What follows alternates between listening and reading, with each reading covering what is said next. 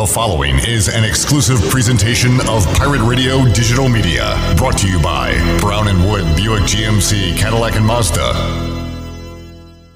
Hey Pirate Nation, this is Tom Brown from Brown & Wood Cadillac. We've been serving the Pirate Nation in Eastern North Carolina for 83 years. We have 4 brands, 3 generations, 2 showrooms, and 1 goal to make sure you leave a happy customer. We're located on Greenville Boulevard next to the Convention Center, or shop us online at brownandwoodauto.com. The following is an exclusive presentation of Pirate Radio, the voice of the Pirate Nation. Welcome to Pirate Radio Live. You can paint this one purple. Now live from the Pirate Radio studios in the heart of the Pirate Nation, here is your host, Clip Brock. Hello and welcome into a Tuesday edition of Pirate Radio Live. Clip Brock here with you inside the Pirate Radio studios. Talking to you on this very microphone, and you are hearing me on Pirate Radio 92.7 FM in Greenville, 104.1 in Washington. We are on 1250 at 930. We are online, pr927fm.com. And what else are we on currently?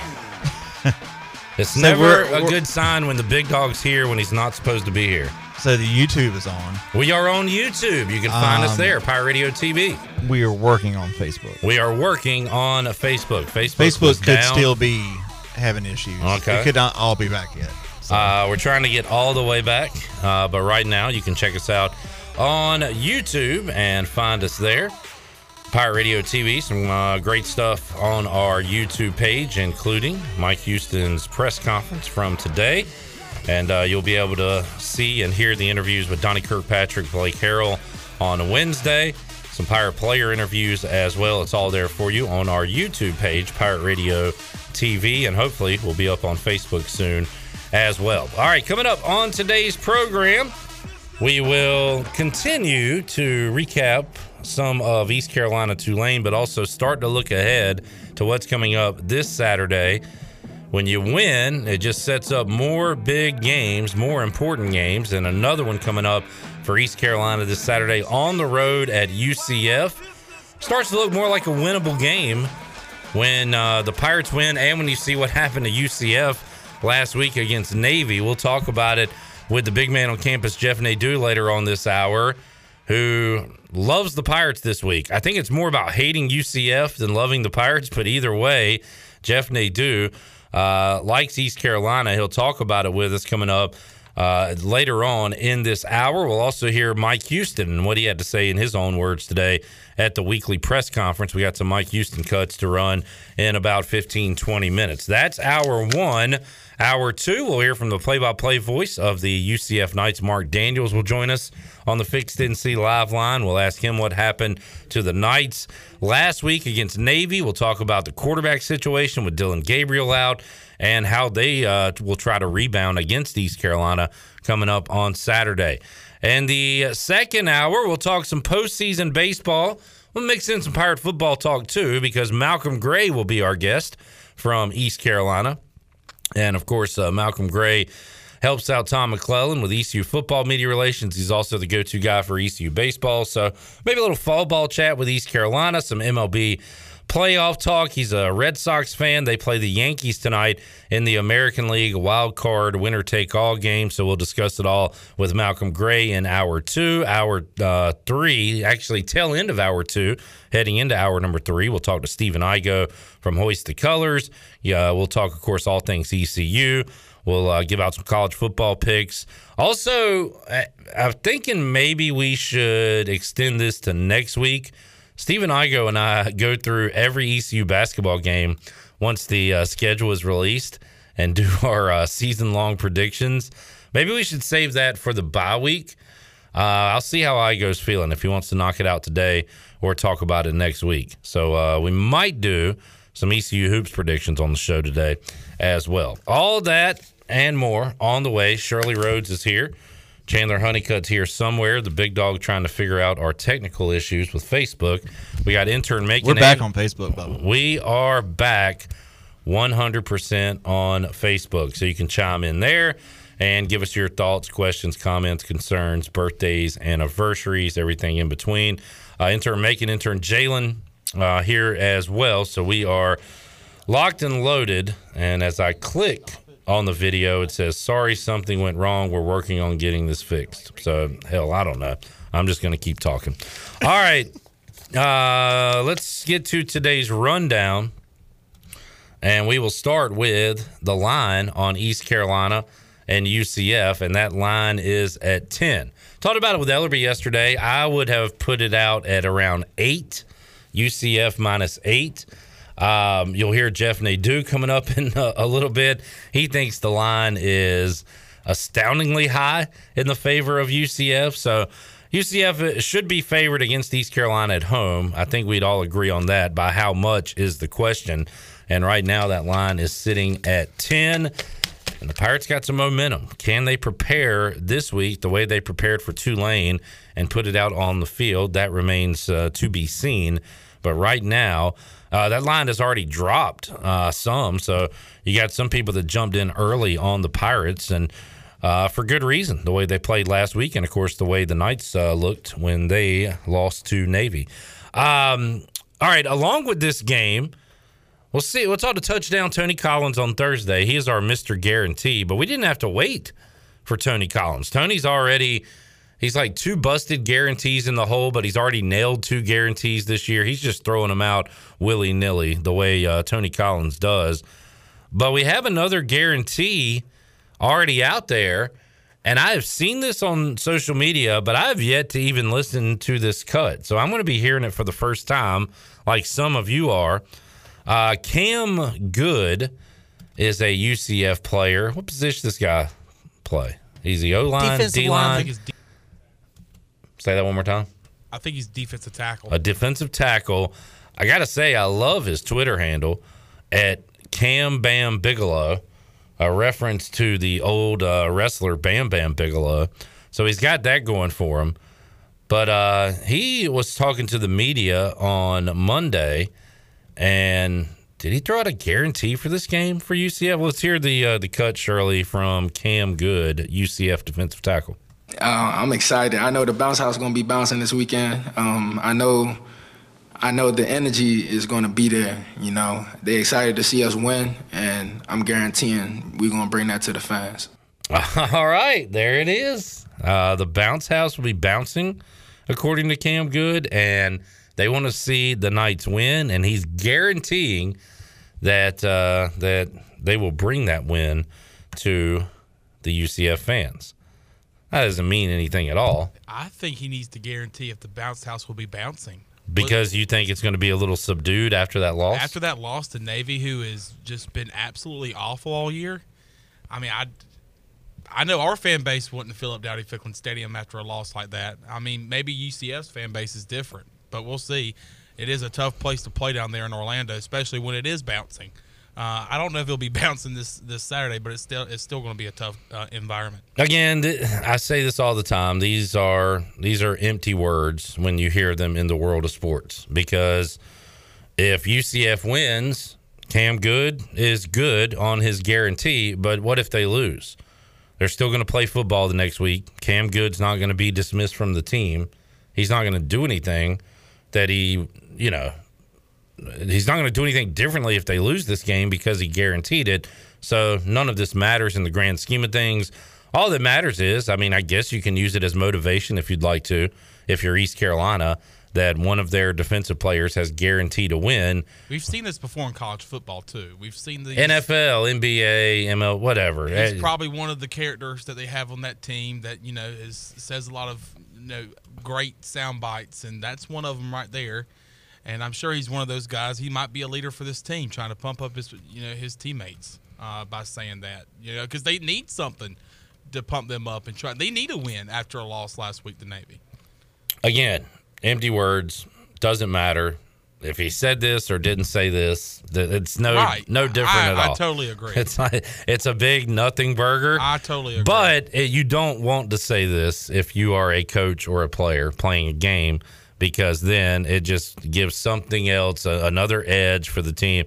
And Mike Houston knows some things are an edge, Shirley, and some things aren't an edge. They can give you an edge. That ain't edge. That ain't edge. But this could be edge. This could be an edge for East Carolina going into the game on Saturday if they choose to put these words on a, on the whiteboard and say, hey, look, this is what they think of you, East Carolina. They're thinking they're going to have a fun home game in front of their fans, and the bounce house will be bouncing, and they want to win, and we're going to guarantee a win for our fans. That's what they think of you. Thank you, Shirley, for throwing that in. Can I hear that one more time? Whoops. We need to get where'd that come from? Hey, you missed a couple of days. You missed a lot around here, Chandler. Yeah, why don't you go to another freaking wedding this weekend? Anybody getting married? You got any more friends? Nah, man, I'll be here this weekend. All right. We do work around here when you're not here.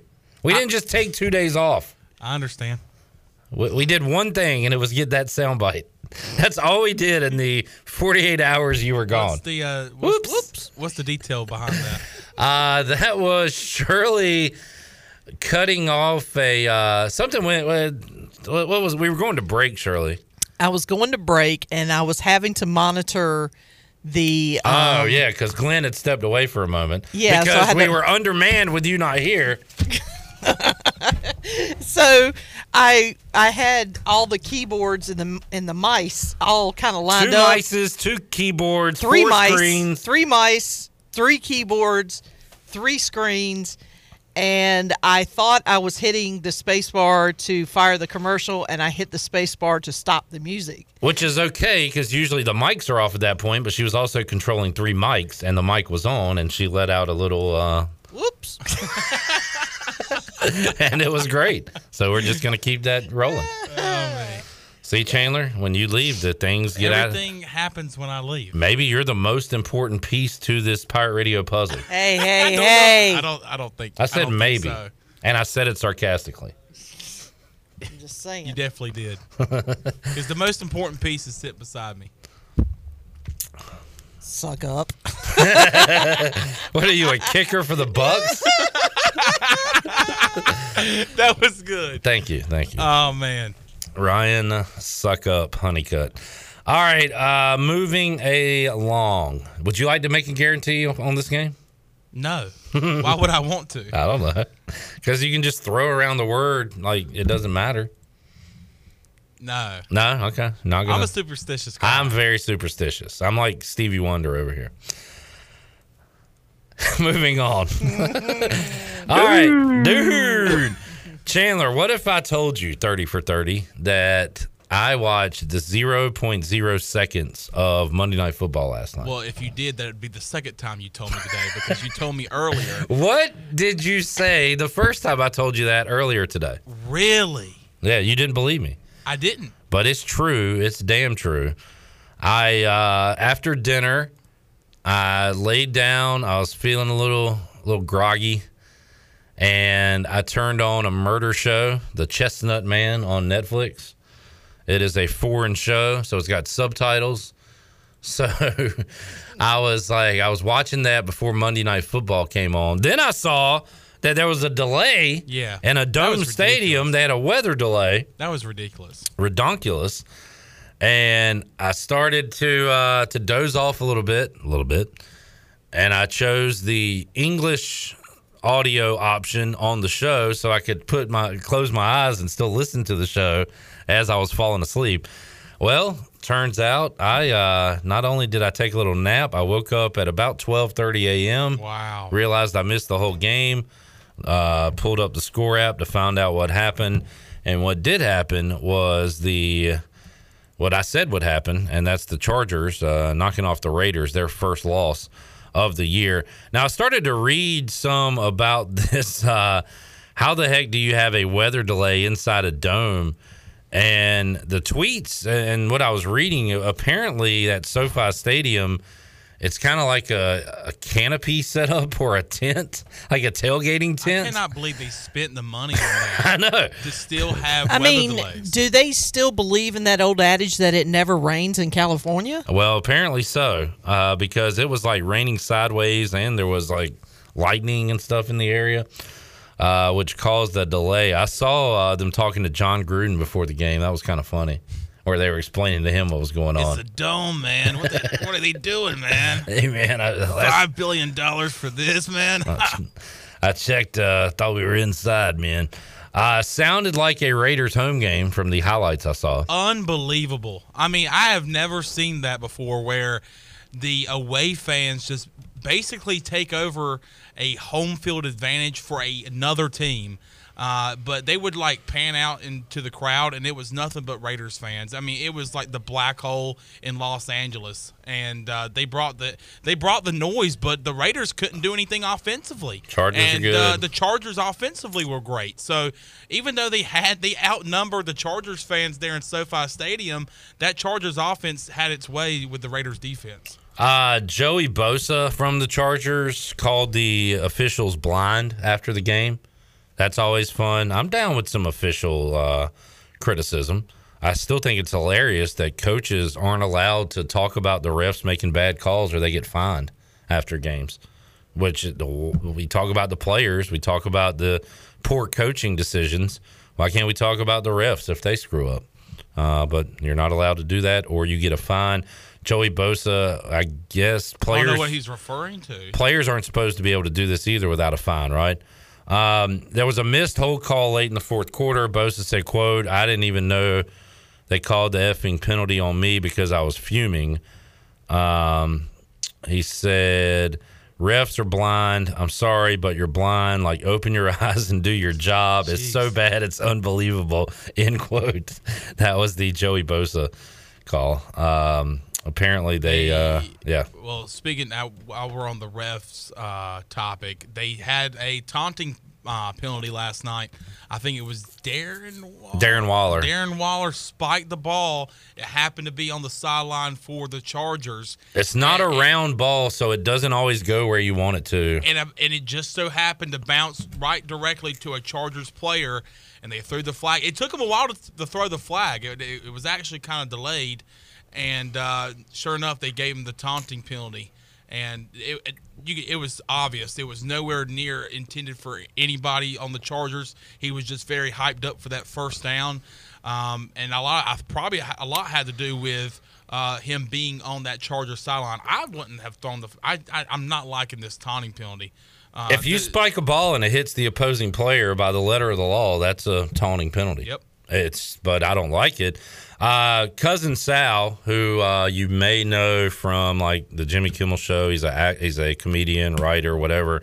He does a podcast with Bill Simmons I listen to every week where they guess the lines for NFL. But he had I think a great comment on this after he's a Cowboys fan, after the Chargers-Cowboys game, that if you want to draw a taunting penalty, all you have to do after a guy catches the ball, just stand close to him and just kind of and look in his direction.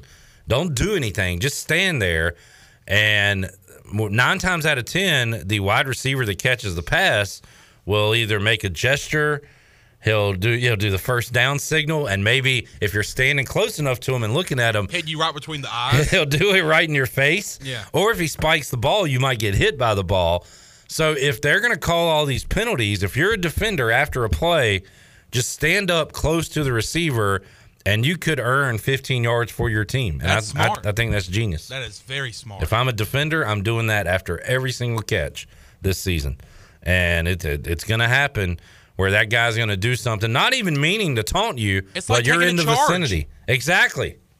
You kind of just get in the way, fall down, good things will happen. You're taking a charge. You're taking one for the team because you could get poked right in the eye with a first down, with that first down point that they like to do. I want to see this happen, and by I want to see it, I mean I really don't. But this is what I would do if they start spiking the ball and it touches me. I'm flopping. I'm falling down. I'm grabbing my leg. Oh my god! Oh my god! Or if a receiver catches a pass, starts walking back to the huddle, and he walks past me, I'm falling down. Yeah. I'm flopping. Go for it. Call the flag. Let's make a mockery of this whole This is ridiculous. taunting thing. It deserves to be mocked. Yeah.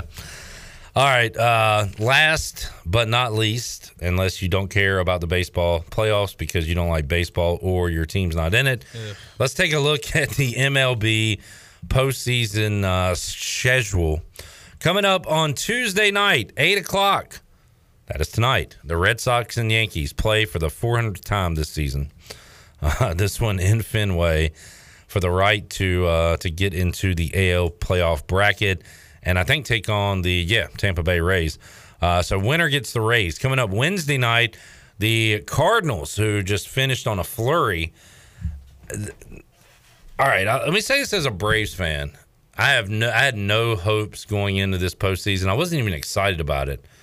But then I took a look at it. If the Cardinals can beat the Dodgers in the wild card game Wednesday night, which the Cardinals have been beating everybody, so it's not out of the question, that just opens things up for everyone on the National League side of things, because you've got the Giants, who just had a tremendous regular season.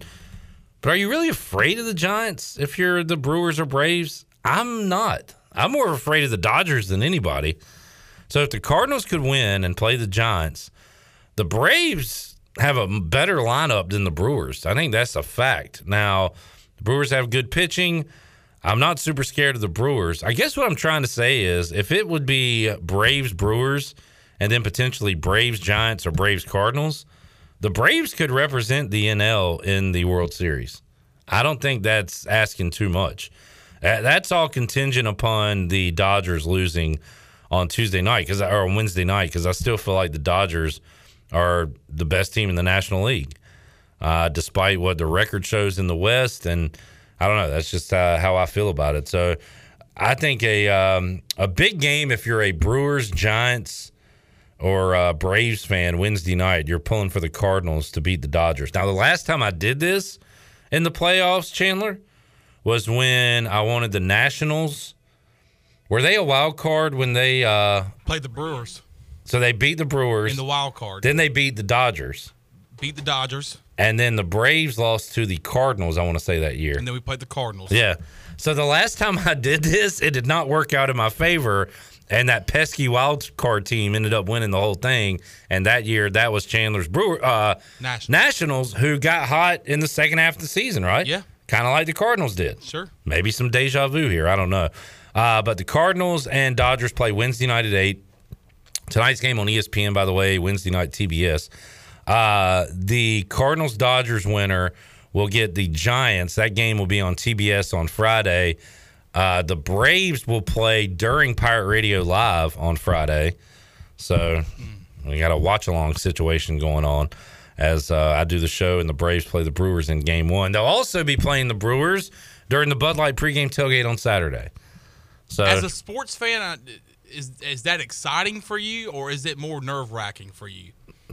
It's exciting, but I'd rather be able to compartmentalize both things and have my show here and the playoffs here on an island, have the ECU here by themselves, and the good news is they don't play on Sunday, so I'll get to watch the Crapskins versus the Saints and not have to worry about baseball. So I'll take that personally. But anyway. Hey, how about you beat the Saints to help us out? And we already helped you out once, by the way. You didn't help us out by beating the Cowboys. I know, but we're going to try again this Sunday when we play the Eagles at home. How about you help us out for once? Okay. You owe us one, and we'll give you a second for free, a little freebie, and beat the Saints. I'm sorry, man, but I don't know if there's any stopping the Cowboys in the NFC East. I know. They're going to run through everybody. Your prediction last week. They win by 4+ games. Your gut feeling of them winning the division by 4 games and more is looking better and better. Yeah, and look, I don't want to see anybody on the Cowboys get hurt. I want to beat them 100%. So, barring any injury, I think on offense to a key player, I think really anybody, they could lose one guy, probably other than Dak, and still keep this thing going. I think it's all about Dak at this point, running that offense.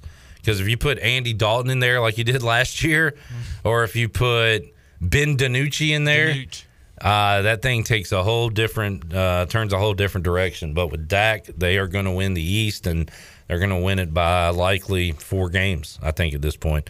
All right, let's get a break in. We'll come back. When we return, we'll hear some Mike Houston comments from earlier today as he looked back at the complete team victory over Tulane and also looked ahead to what he's got this weekend against UCF. Got a big show for the rest of the way. Mike Houston comments, Jeff Nadeau, Mark Daniels talks UCF, Malcolm Gray talks MLB, Stephen Igo talks all things ECU. It's all ahead on a Tuesday edition of Pirate Radio Live. Back with you after this.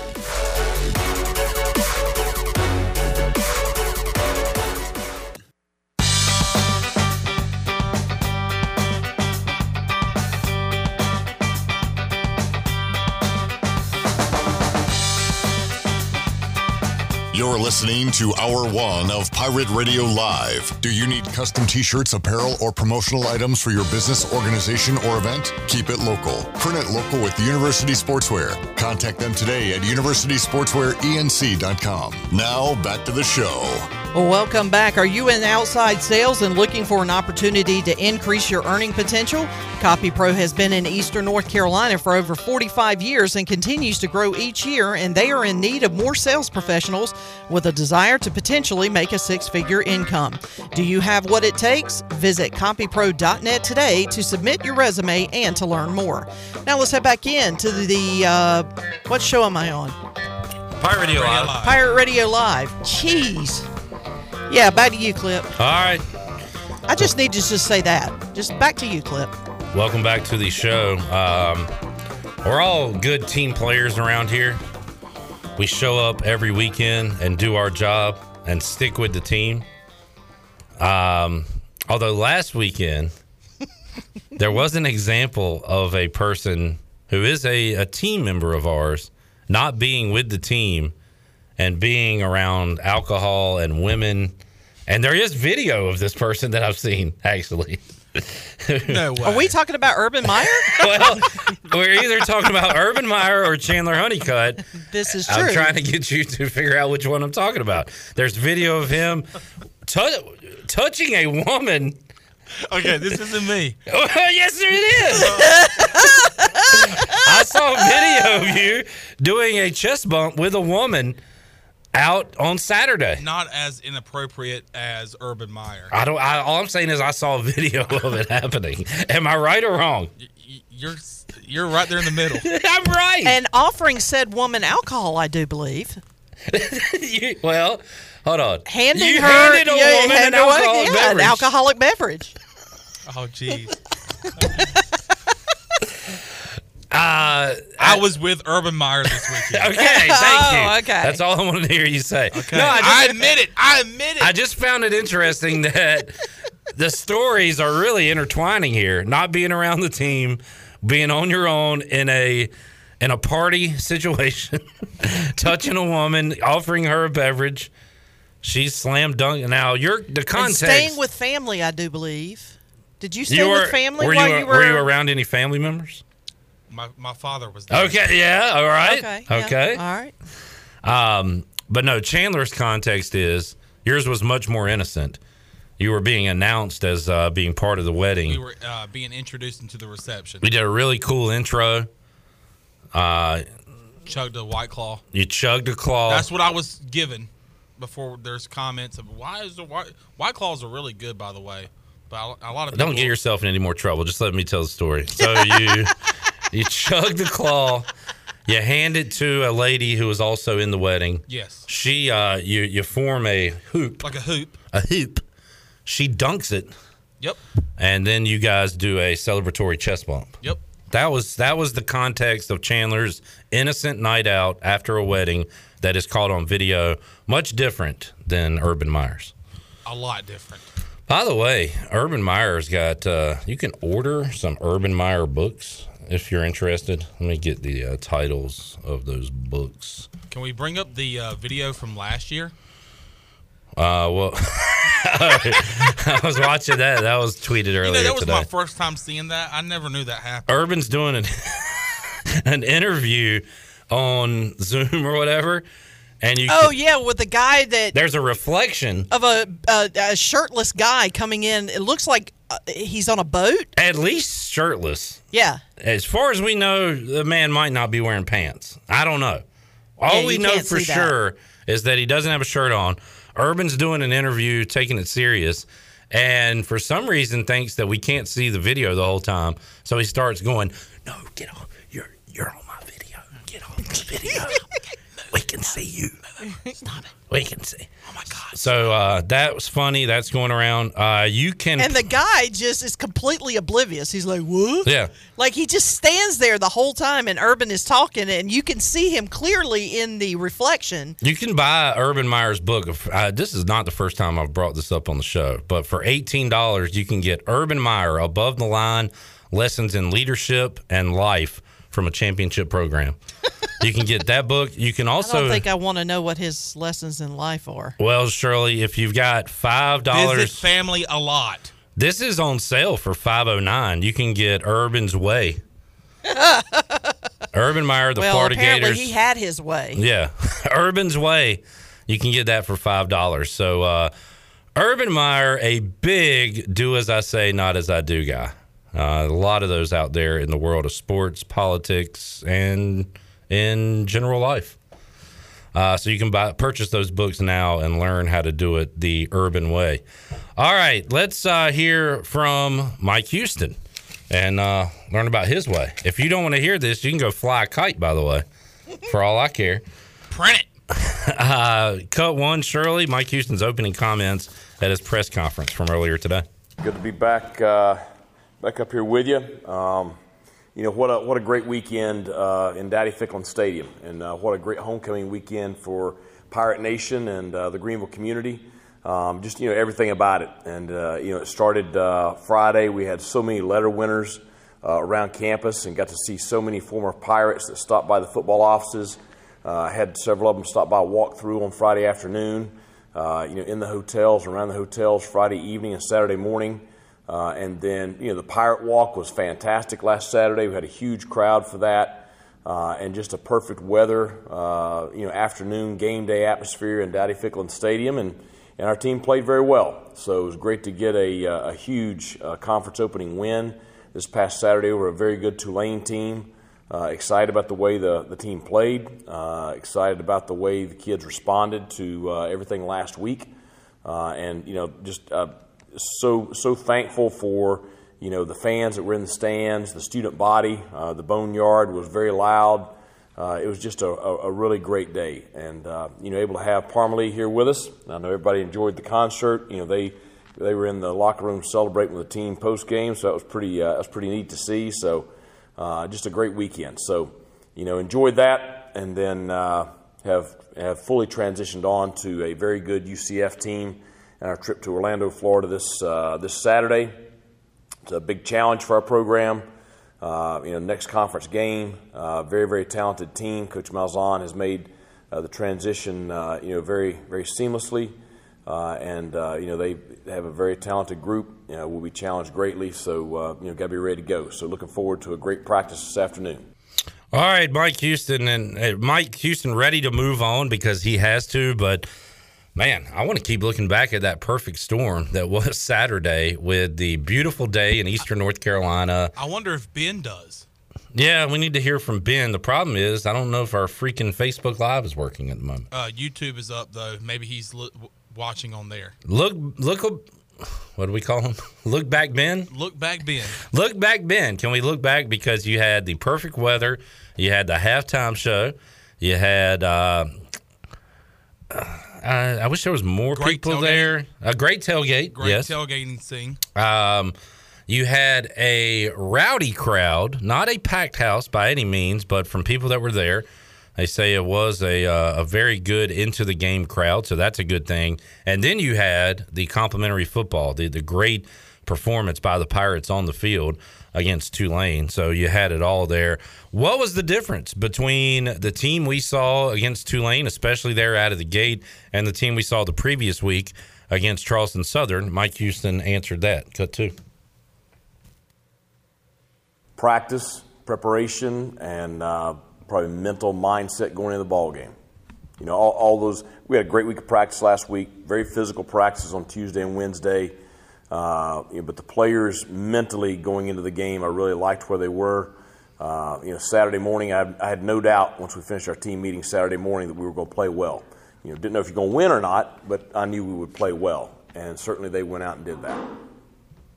All right, there is Mike Houston talking about his team's performance from one week to the next, and we talked about that with the players on the Players Lounge. You can hear the Players Lounge Pirate Radio podcast coming up at 6 o'clock today as Holden Ahlers, Xavier Smith, Bruce Bivens, CJ Sneed, DJ Ford all talked about how the preparation led to a great performance against Tulane. More Mike Houston coming up later on in the show. We'll take a time out. When we return, we'll visit with the big man on campus, Jeff Nadeau. I'm almost scared because we've been here before with Jeff Nadeau. He really likes the Pirates this weekend. I thought he was done with the Pirates. I know. I did too. I'm trying to warn him not to get back on the Pirates, but I think it's more of a fade on UCF. You'll hear his explanation when we return, and we'll talk more college football with the big man on campus, Jeff Nadeau, when we return after this.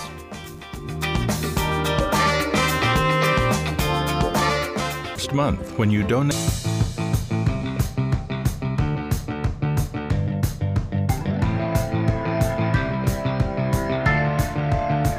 You're listening to Hour 1 of Pirate Radio Live. Do you need custom t-shirts, apparel, or promotional items for your business, organization, or event? Keep it local. Print it local with University Sportswear. Contact them today at universitysportswearenc.com. Now, back to the show. Welcome back. For the latest breaking news, interesting stories, and awesome contests that can make you a winner, be sure to follow Pirate Radio on our social media. You can follow us on Facebook and Instagram at PR927FM. You can follow us on Twitter at FreePR927FM. Join the 50,000 followers today. Now, let's head back in to PRL. Here's Clip Rock. Back with you on Pirate Radio Live here on a Tuesday. Let's quickly head out to the Fixed NC Live line, wrap up hour number 1 with the big man on campus, Jeff Nadeau. He joins us here to talk college football lines on a Tuesday. Jeff, how you doing, man? Jeff, hang on 1 second. We'll get to you in just a moment as I don't know what that was, but Jeff Nadeau going to join us to talk ECU UCF, and he liked the over last week. We'll talk about that momentarily, and he likes the Pirates this week, at least from messages I've exchanged with him, as East Carolina a 10-point underdog at UCF at the Bounce House. We'll talk about some other games as well going on in college football. Igo and I will make some picks later on in today's show. If Nadeau goes with the Pirates and the Pirates lose, yeah, I mean, it's going to be a complete. That's what I'm worried about. I know. A giant meltdown coming next week. I know. So that's the only thing I'm worried about because, as I mentioned earlier in the program, I'm a superstitious guy.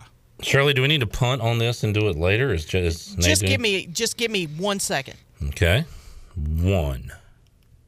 Not that much. We're gonna need. Hello, my mic's not on. Shirley is. Your mic is on. It is now. Okay, I've got Nadeau now. Sorry. All right, are we good? Let's go out to the Fixed NC Live line and talk to Jeff Nadeau. Jeff, how you doing, man? Pretty good, Clip. How are you? Hey, doing great and having fun covering some college football around these parts because the East Carolina, for the first time since 2014, have won 3 straight games, Jeff. They knocked off Tulane on Saturday. They now hit the road to UCF.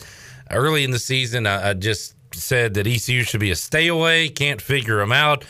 You figured them out enough on Saturday to take the over in their game against Tulane. And as I texted with you, Jeff, I was glad to see East Carolina more than do their part to hit that over. The offense was clicking on Saturday. The defense played well. And that was really the most complete game East Carolina's played this year and potentially in the Mike Houston era. Great performance on Saturday. It really was. I texted you, and I couldn't believe the start, 31-7 at the half. Then they kind of balled up in the third quarter, and you're kind of thinking, oh, no, don't do this. And, but then they come right back in the fourth and ended up propelling. And, yeah, that was great. I mean, they were great on the ground. They were great through the air. And look, Clip, I'm going to keep saying this. Like, they've got to throw the football. They need to have some balance. I get it. But, look, when Mitchell's giving you 15 yards a carry, you just got to keep rocking with him. He's been terrific. He's had some big runs, and Tulane's a bad defensive team. I was just hoping they could give me 25-30, and they did. I had a great Saturday, man. I won every game I bet, so I was very happy with it. And I'll continue to bet Tulane overs. All right, we'll get to that in a moment. How about East Carolina this week, Jeff, on the road taking on UCF? The Knights favored by 10 points in that one, and I'll pull up the total here in just a moment. But this is Jeff, absolutely ridiculous line, ridiculous. In what way? Listen, Clip, I'm gonna tell you now. I wouldn't lay 10 if ECU is playing, or if UCF was playing Bethune-Cookman. I just wouldn't. Yeah. I don't know why anyone would do this. What on earth is this line? I don't know. I was thinking I would have set it at like 8. I don't know. I mean, maybe you think that's still too high. Stinks, Clip. They just lost to Navy. This team sucks. Are you calling for a Pirate outright win? ECU money line on Saturday? Look, I wouldn't be surprised. I'd put this number at like 5.5. Yeah. I don't think UCF is any good. Defensively, they are dreadful. I think they've got and I'll tell you what, Clip, you said it best. You got a confident East Carolina team coming in here right now. They're 3-2. I told you again, you've got winnable games. You should beat South Florida. You should beat Temple, because that gives you 5. If you can win this game, you also get Navy in there. This is a huge game, and you've got to be looking at it as such. I know it's a tough travel spot. I know it's tough to go there and win, but this is a UCF team that's completely devoid right now of any confidence. You have an East Carolina team that's full of it and brimming with it. I would very much be viewing this as a winnable game. 10.5 is a joke. That's a joke of a number. I already bet 10.5, and I will be on the Pirates team. All right. I really like what I see from this group recently, and they seem like they know how to win all of a sudden. No Dylan Gabriel. The quarterback situation has been a complete mess. Listen, Clip, I've said before, I think the Naval Academy is one of the worst offenses in the country. They give up 34 to Navy. That is absolutely pathetic. I like East Carolina here. Yeah, pretty shocking score there from Annapolis last week. And Jeff Nadeau says the night struggles will continue. East Carolina at UCF, 6 o'clock Saturday. Go ahead, Jeff. You know who UCF has on deck as well? Cincinnati, in Cincinnati. All right, look ahead spot as well for the Knights. Yeah, kind of makes you start to feel a little bit better about this road game coming up. 6 o'clock. We'll be with you Saturday, 2 o'clock on the Bud Light pregame tailgate, taking you up to kickoff. All right, Jeff, let's bounce around, look at some other action, and we will circle back to games you like. I'm going to start with noon ABC Saturday. It's Oklahoma and Texas. Oklahoma continues to skate by. They're undefeated. They are having trouble really putting teams away and rolling up a lot of points. They take on a Texas team that has looked good since losing to Arkansas in a big way earlier this season. The line is at 3.5, which at first glance tells me to go ahead and take Texas in this game, total in the 60s. Any thoughts on this matchup in the Red River Shootout? Yeah, this is a tough game. I mean, I think my first thought was, well, who do I trust more defensively? Obviously Oklahoma. But, look, I just don't think this team's going to win by a lot of margin this year. I just don't see it. Now you got to add in the fact that you're going on the road. You're taking on a Texas team that's, you know, kind of the word today is confidence. They're brimming with confidence. They absolutely destroyed Texas Tech, destroyed, for the most part, Texas Christian, beat them. Ended up beating them by only 5, but put up 32 points. You know, and I don't think Casey Thompson even really played that well. The big concern and the big thing in this game is Oklahoma kind of because, look, Bijan Robinson's not going to run for 216 yards. TCU is a bad run defense. Oklahoma's giving up under 3 yards a carry, so I think you can kind of bother them on the ground. They're better defensively overall than Texas. And we have to remember, Clip, Spencer Rattler's having a good season. He's second in the country in completion percentage. I think he has 12 touchdowns on the season. You know, 3.5 I think is just too low. I'll just be real. I think I would still venture to say that I think Oklahoma is significantly better on defense. I think they're probably right up there with Texas offensively. And I don't think Robinson's going to be a big factor in this game. I think Oklahoma will completely take him out of the game. I think you're trying to make the young quarterback beat you. And you know, he showed at times this year, Casey Thompson, that he's not exactly capable of it. We've seen their offensive line break down. We saw it against Arkansas. you look last week, Thompson, 12 for 22, 142 yards and 1 interception. So he wasn't exactly on point. And that was against a TCU pass defense that really hadn't gotten any stops all year and were without their best cover corner. So, yeah, I'm going to kind of see through this. Look, I'm not laying 7.5 here, but 3.5, I think Oklahoma gets it done like 38-31. Jeff Nadeau joining us. Let's look at some other national games, Jeff. Ole Miss coming off the loss against Alabama on Saturday. Arkansas coming off a shutout to Georgia. So both of these teams trying to get right, and they will try to get right facing off against each other in Oxford, Mississippi. Ole Miss, a 6.5-point favorite, total at 66.5. Does Ole Miss return to their high-scoring ways, Jeff, or does Arkansas return to their upset ways in this one? What do you think about this matchup? Yeah, I think this will probably be the toughest Alabama, a tough defense. I don't think they're a great defense. This will be another tough ask, obviously, against Arkansas. Arkansas is legit. Good offensive line. Love to run the football. Great defense. I don't know. I like both these teams. I like Arkansas, particularly on the defensive end. Obviously, like Ole Miss on the offensive end. They kind of got slapped in the mouth last week. And, look, that's what you get when you bet against Alabama, Clip. It looks good. They're not going to win by more than 20. This team's solid, and then they just got cracked by 30.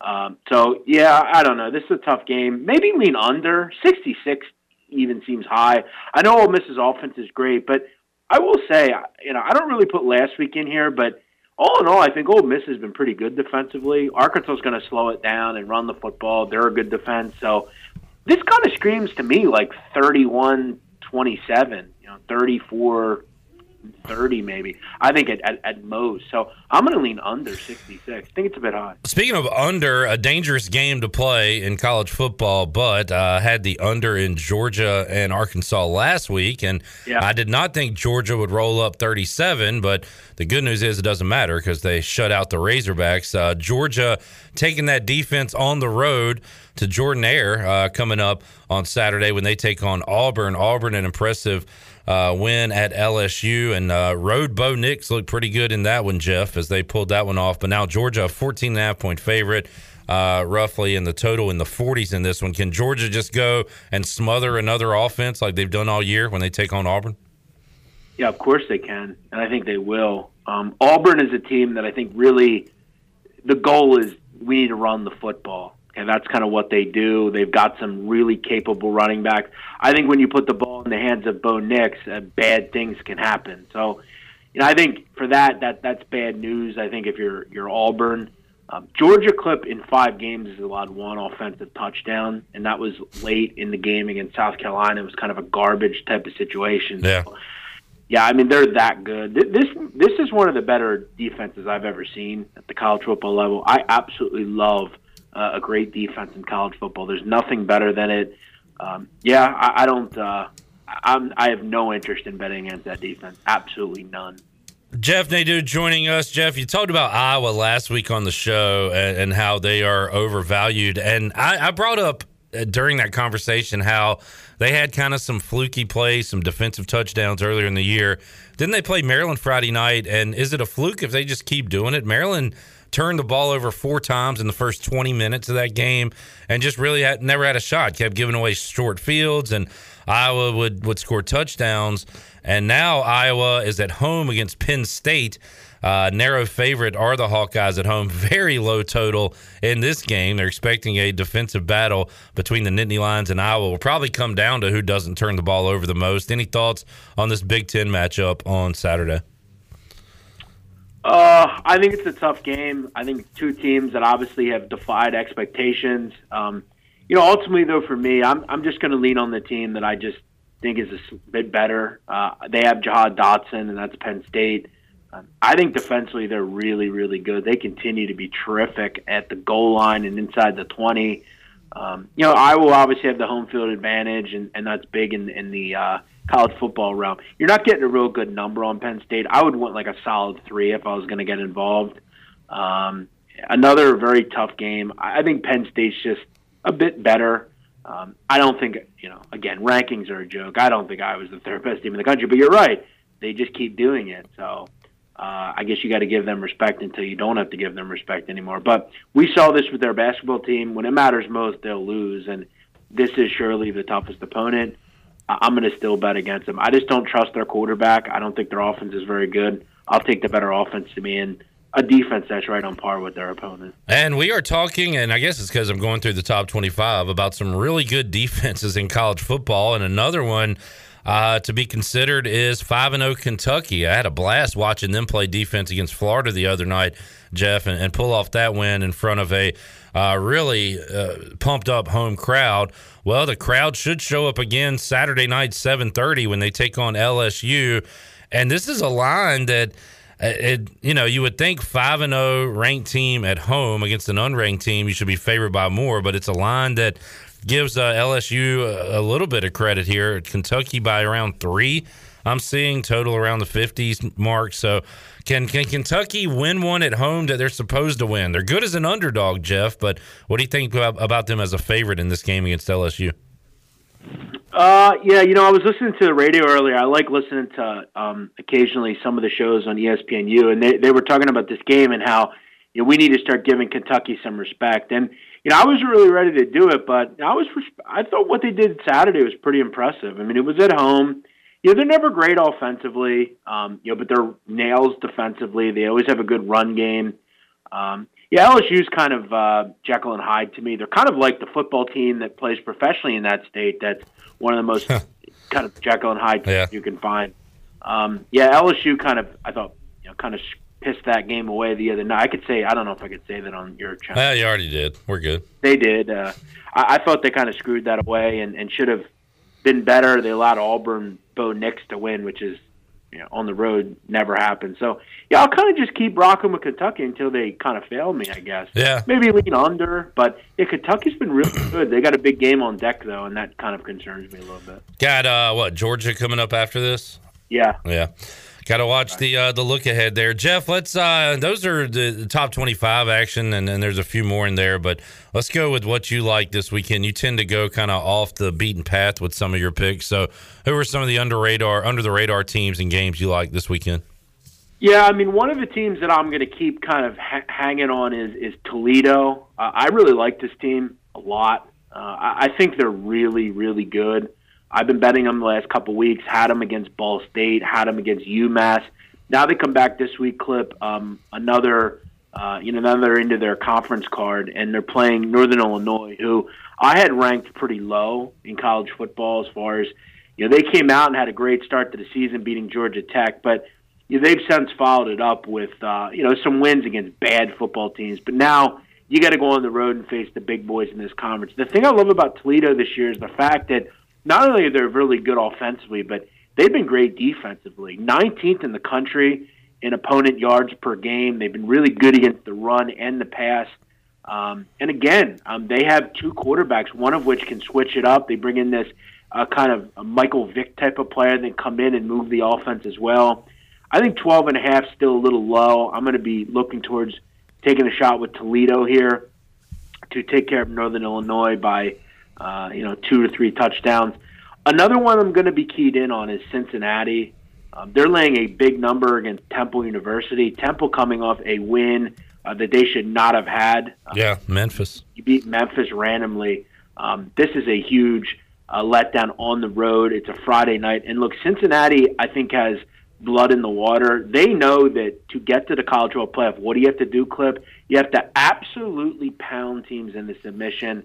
And look, that's what they've done against bad teams. Crush Murray State, crush Miami of Ohio, beat Notre Dame easily. That game wasn't close. The problem that I have with Temple is I know, Clip, they don't have great quarterback play. I know they've kind of moved around a little bit, but I don't trust DeJuan Mathis. You go from playing Memphis to Cincinnati, and what Cincinnati does is they shut down every passing offense they play. I think they have 2 of the best corners in the country in Ahmad Gardner and Kobe Bryant. I love Cincinnati. It wouldn't be surprising if they shut Temple out. And Jeff, too, on that point, they are doing that against lesser teams, and they almost have to, right? Like they have to get some style points along the way if they want to keep their number 5, number 4, number 6, whatever they're going to be in the rankings.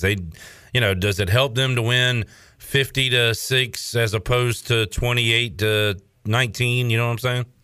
Mm-hmm. Yeah, you got to leave no doubt, and you take care of bad opponents. And for Cincinnati, they're just going to grind you down. They've got a great quarterback. They've got good skill position players, good tight end, a good running back, and their defense is absolutely nails.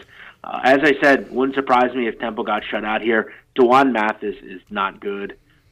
This screams like 48-10 to me. Jeff Nadeau joining us. Didn't think the theme of our college football chat would be defense today, but a lot of teams are playing it across the land, Jeff, and that's a beautiful thing to see in 2021. Yeah, that's the thing. I love defense, Clip. I've been enjoying it this year. I'll just continue to say this. Have you watched Rutgers at all, Clip, this year? Not really. I've kept an eye on their scores, but hadn't really watched them much. I mean, they're pretty hard to watch in offense. They dropped 61 on Temple. 60. Oh, yeah, that's right. Yeah, earlier, what was that, week 1, I guess? Yeah, I mean, that's wild. Temple also lost 28-3 to Boston College. You mean to tell me I'll lay 29 here? Yeah. I think it's a big man. Enjoyed the chat. Good luck with your college football weekend. We'll talk more with you on Thursday. We'll go down the NFL slate, and then we'll hook up with you for a few minutes on Saturday on the Bud Light pregame tailgate. So a couple more chats with the big man coming up this week. You can follow him on Twitter at JeffNADU. Also, he's dropping some bombs on patreon.com/BMOC if you want some more winners. So check that out too. And Jeff will reconvene later in the week, man. Thank you, Clip. I look forward to it. Appreciate it. Thank you. There's Jeff Nadeau. We'll talk to him NFL Thursday and Bud Light pregame tailgate, more college football on Saturday. Let's take a timeout. We'll come back.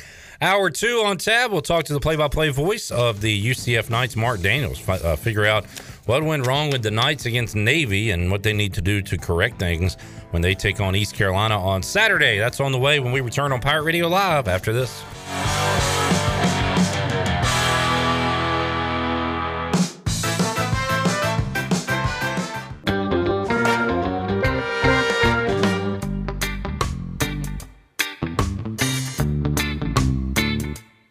You're listening to Hour 2 of Pirate Radio Live. Save lives, be a hero, and make $700 your very first month donating plasma at Grifols Biomat USA.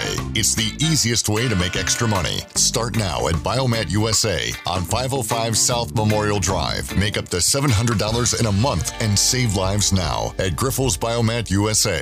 A better donor experience and better pay. Now, back to the show. Welcome back. Eastern North Carolina's choice for window tinting, signs, graphics, wraps, graphic design, and more is Signs and Tint. Be sure to stop by their office at 801 Staten Road in Greenville, or you can book an appointment online at signsandtint.com. Now let's head back into PRL. Here's Clip Barat. All right, back with you on Pirate Radio Live. We'll be with you Saturday, 2 o'clock on the Bud Light pregame tailgate, getting you set for East Carolina and UCF. We'll get a night scouting report now as Mark Daniels, play-by-play voice of UCF, joins us on the Fixed NC Live line. Mark, appreciate your time. How you doing today? We're doing really good. Good to talk with you once again. And Mark, I guess the question, first question, what happened? What happened to the Knights on Saturday, falling to a Navy team that was really struggling, 34-30? UCF drops that one on the road. Mark, what went wrong for the Knights in that game on Saturday? Well, you got to go back to the UCF football game against Louisville, where in the course of that game, UCF lost 5 starters, their best running back, their best wide receiver, their best linebacker, their best cornerback, and one of the defensive linemen. And that impacted that football game significantly. And then the final play of the game, UCF lost their quarterback, Dylan Gabriel, for an indefinite period of time. None of those players played in the football game this past week against Navy. That is a factor. Then Navy found their quarterback that had won the job in August, got injured their opening game against Marshall, did not play their last 2 football games. He got back, had a healthy week of practice, and they executed the triple option really well. And UCF was playing with a true freshman quarterback that did okay, but it's a totally different offense when you don't have Dylan Gabriel there. And those things kind of add up, and if you don't execute some things on the road, you're going to find yourself in a difficult position. And yet, as UCF did against Louisville the week before, had a chance to win the football game, got the ball to the Navy 12-yard line, and had 4 chances to get the to the end zone, and were not able to convert. So the injuries have without a doubt altered UCF's expectations for the season. Not that they can't go out and win a lot of football games. It's just the reality is if you take Dillon Gabriel, just as you took Holt Nailers off the ECU football team, it changes a lot. And UCF is going through that period of adjusting and now doing it with a true freshman quarterback. Mark, a significant injury to Dillon Gabriel. How about the others that were injured in that Louisville game that did not play against Navy? How healthy or unhealthy is UCF looking for this game coming up against East Carolina? Isaiah Bowser transferred from Northwestern. He's a great story. He's a 6'2", 225-pound back, had a great freshman year at Northwestern. Then got dinged up and got kind of lost the roster there, came to UCF, and he went from being a fourth string guy on the depth chart in spring to earning the starting job, and was just phenomenal for UCF. He was a key factor in the win over Boise State, and then got dinged up in their second game against Bethune-Cookman and tried to give it a go in the first half against Navy, got leg whipped, tried to come back in the second half, and was not able to do so. His loss with Dillon Gabriel is significant. A big bruising back that can run the football effectively, block for you, pick up the blitz. That's now put for UCF with a former walk-on that's now a scholarship running back and a 5'7", 150-pound more speed-type running back. That's big. I don't know if Isaiah Bowser is going to be back for this football game. I don't know if anybody that has been out for UCF the last two football games will be back. It's one of those kind of game-time decision on a few of them. But there won't be all six of those guys coming back for UCF. And again, you lose your best wide receiver, running back, quarterback, it changes a lot. So, Gus Malzahn and his staff have had to make some adjustments. And, we always say next man up mentality. Well, there is somebody to play. It's just they don't have the same experience as the guy before. And therefore, you've got to find ways to develop a game plan both offensively and defensively because your opponent doesn't care about your injury. Mark Daniels talking about the seriousness of these injuries for UCF, and you just don't expect to look at a UCF box score and see 178 passing yards. Mikey Keene, 16 of 26, had 2 touchdowns, 1 interception against Navy. I assume, Mark, he's the quarterback going forward for UCF. What kind of QB will ECU be seeing on Saturday? Well, Mikey's a guy that was very successful in high school, didn't lose his last 2 years out in Arizona, played high level at Chandler High School, and they won a couple of championships. So that was his first loss in 3 years as a quarterback. And Mikey's a guy that is similar in size to both, Mackenzie Milton and Dillon Gabriel. They're a tad around 6 feet, maybe a little bit under, but throws a good ball. And, Mikey played well in the game. He made some good plays in a scaled-down offense. He had a couple of drops that were not his fault. He threw a beautiful pass. CCF was trying to extend their lead at Navy, and a fifth-year senior, Brandon Johnson, who's been great, transfer to Tennessee, makes the catch. He just got hit, fumbled the football. So Mikey did some good things. My guess is each week will add a little bit more to make him feel comfortable. But he could throw it, but it's a little bit different version for UCF. They won't take as many shots throwing the ball deep, which UCF did with Dillon Gabriel. They'll try to utilize their speed at wide receiver. Utilize their run game a little bit different without having that big bruising back. So like I said, it's a scaled-down version. It's not certainly what Gus had in mind when the year began, but you just got to find a way to utilize what you can. Joey Gatewood's a transfer that came, actually was with Gus at Auburn. He started for Kentucky last year game against Georgia. He transferred here. Joey is used more of a run package at 6'5", 220. I think you'll see him in certain situations as well, but again, we'll see who they get back, but if those key players are not back, again, it's a much different offense for UCF. Mark Daniels joining us. Mark, from the ECU side of things, the Pirates had played really 2 good quarters of offense heading into the Tulane game. The fourth quarter at Marshall, where the Pirates had the comeback win, and then the second quarter against Charleston Southern, a 24-0 outburst in that quarter. We finally saw it on display for a full game against Tulane, so we're thinking that maybe we got something on offense here at ECU. We'll need it, of course, Saturday against what has been a stout UCF defense. How about with the injured bodies, Mark, and not facing an option offense? How do you expect the Knights to play defensively Saturday against the Pirates? Well, I think they'll welcome anything but the triple option. Right. And knock it all to ECU. And you guys know, sometimes it's the game after you play Navy that you really feel the effects of the blocks that Navy style is. That's been historic since they've been in the American. So that's a concern I think UCF has, is how did they come out of that football game? And they played a 5-2-4 a defense in that game, and there are some guys that had to come out for a series or two, so we'll see how healthy they are, those that are able to play.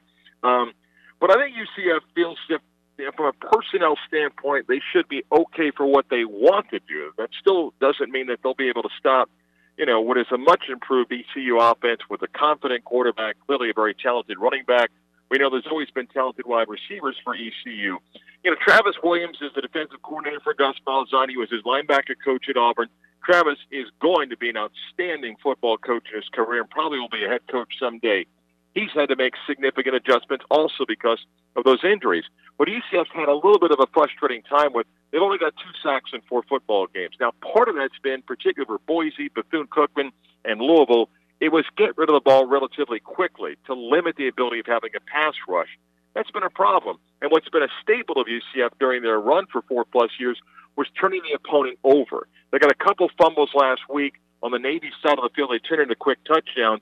They need more of that. They have to be able to create those havoc plays to shorten the field for an offense that could use a shortened field. So, I don't know after 4 games if you can really say, hey, they're a heavy blitz team. That wouldn't be the case through 4 games. Is that because of this type of offenses that they played? Absolutely. So we'll see what they continue to make adjustments. Of those players injured that have not played the last 2 weeks, they may get a couple of those guys back. We'll just have to see on Saturday. Mark, UCF will be leaving us here in a few years, heading to the Big 12. And when I talk to you a year from now and preview ECU UCF, I'll ask what effects have you seen from that move to the Big 12. And I don't know if there's been any yet, Mark, outside of just fan excitement and overall excitement on the news that UCF will be going to the Big 12. So what about that, Mark? Is that all you've seen thus far, excitement? Have you seen any, tangible things from the move to the Big 12 that has helped out UCF thus far? Well, look, I think initially there's your fan excitement. There's an initial boost that you get, I think, from a donor standpoint. I think UCF has seen that significantly, selling what the next step is going to be. I think from Gus and his staff, from a recruiting standpoint, I think you've got a better story to tell right now about the conference that you're going to. And whenever that happens, and I think the goal is to try to get all that done by 23. I'm not quite sure. My guess is that that's the target that everybody has in mind. UCF, before the announcement, already announced an expansion of facilities. That now is a process of fundraising, and I think there's a better chance you can get to that quicker than you wanted. So there's some initial benefits that I think UCF is feeling from that. And then as you get into recruiting, as you start, again, fundraising for those facilities, when you start to get an idea about what scheduling and division setup may look like, that reality becomes closer. You and I have talked over the years about, I think respect and at times lack of respect for the American. The American's been a great conference for UCF, and I think the American has been great for ECU, and I think for where the league has been, you and I have talked about, I think, the bias that's been viewed of P5 versus the upper level G5. That, unfortunately, is still going to exist in a variety of ways. I hope it doesn't hurt a team like Cincinnati if they're in position to have a magical run. I think they have earned it on the field, but there's still that perception that's out there. I know Mike Oresco's got to think about what he wants to do with the conference and the media deal, and unfortunately, sometimes it comes down to TV money, market size, athletic budgets, and not necessarily competition in the field. Look, I was a guy that said for years, the frustrating thing is there was no formula like European soccer to play your way in relative to their promotion. But the reality is the value of UCF's 41 wins over 4 years is the reason why they're in the Big 12. It's no disrespect to South Florida as a rival.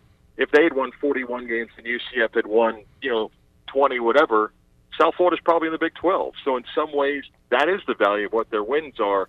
But there's so many factors that have come into the business of college athletics the last few years that you can't even predict it. Yeah, that's a good point. It's like a long-term, big picture relegation promotion system, and UCF taking advantage of that, moving off to the Big 12. Mark Daniels joining us. Mark, appreciate your time. Have a great call on Saturday, and we'll talk to you again down the road. All right, guys. Thank you. All right, there is Mark Daniels joining us, play-by-play voice of the UCF Knights. Everything okay in Studio B? Got a few inside jokes going on. Mark Daniels he's a good interview. Not much on the post-interview chatter.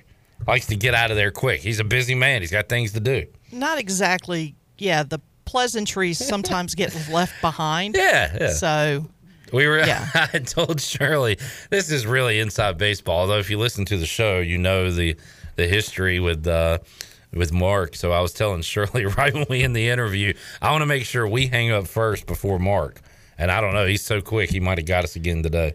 Well, there's always next time. I hit it as soon as you guys ended it. I hit it. Chandler was given the get off sign. Cut off. We have fun.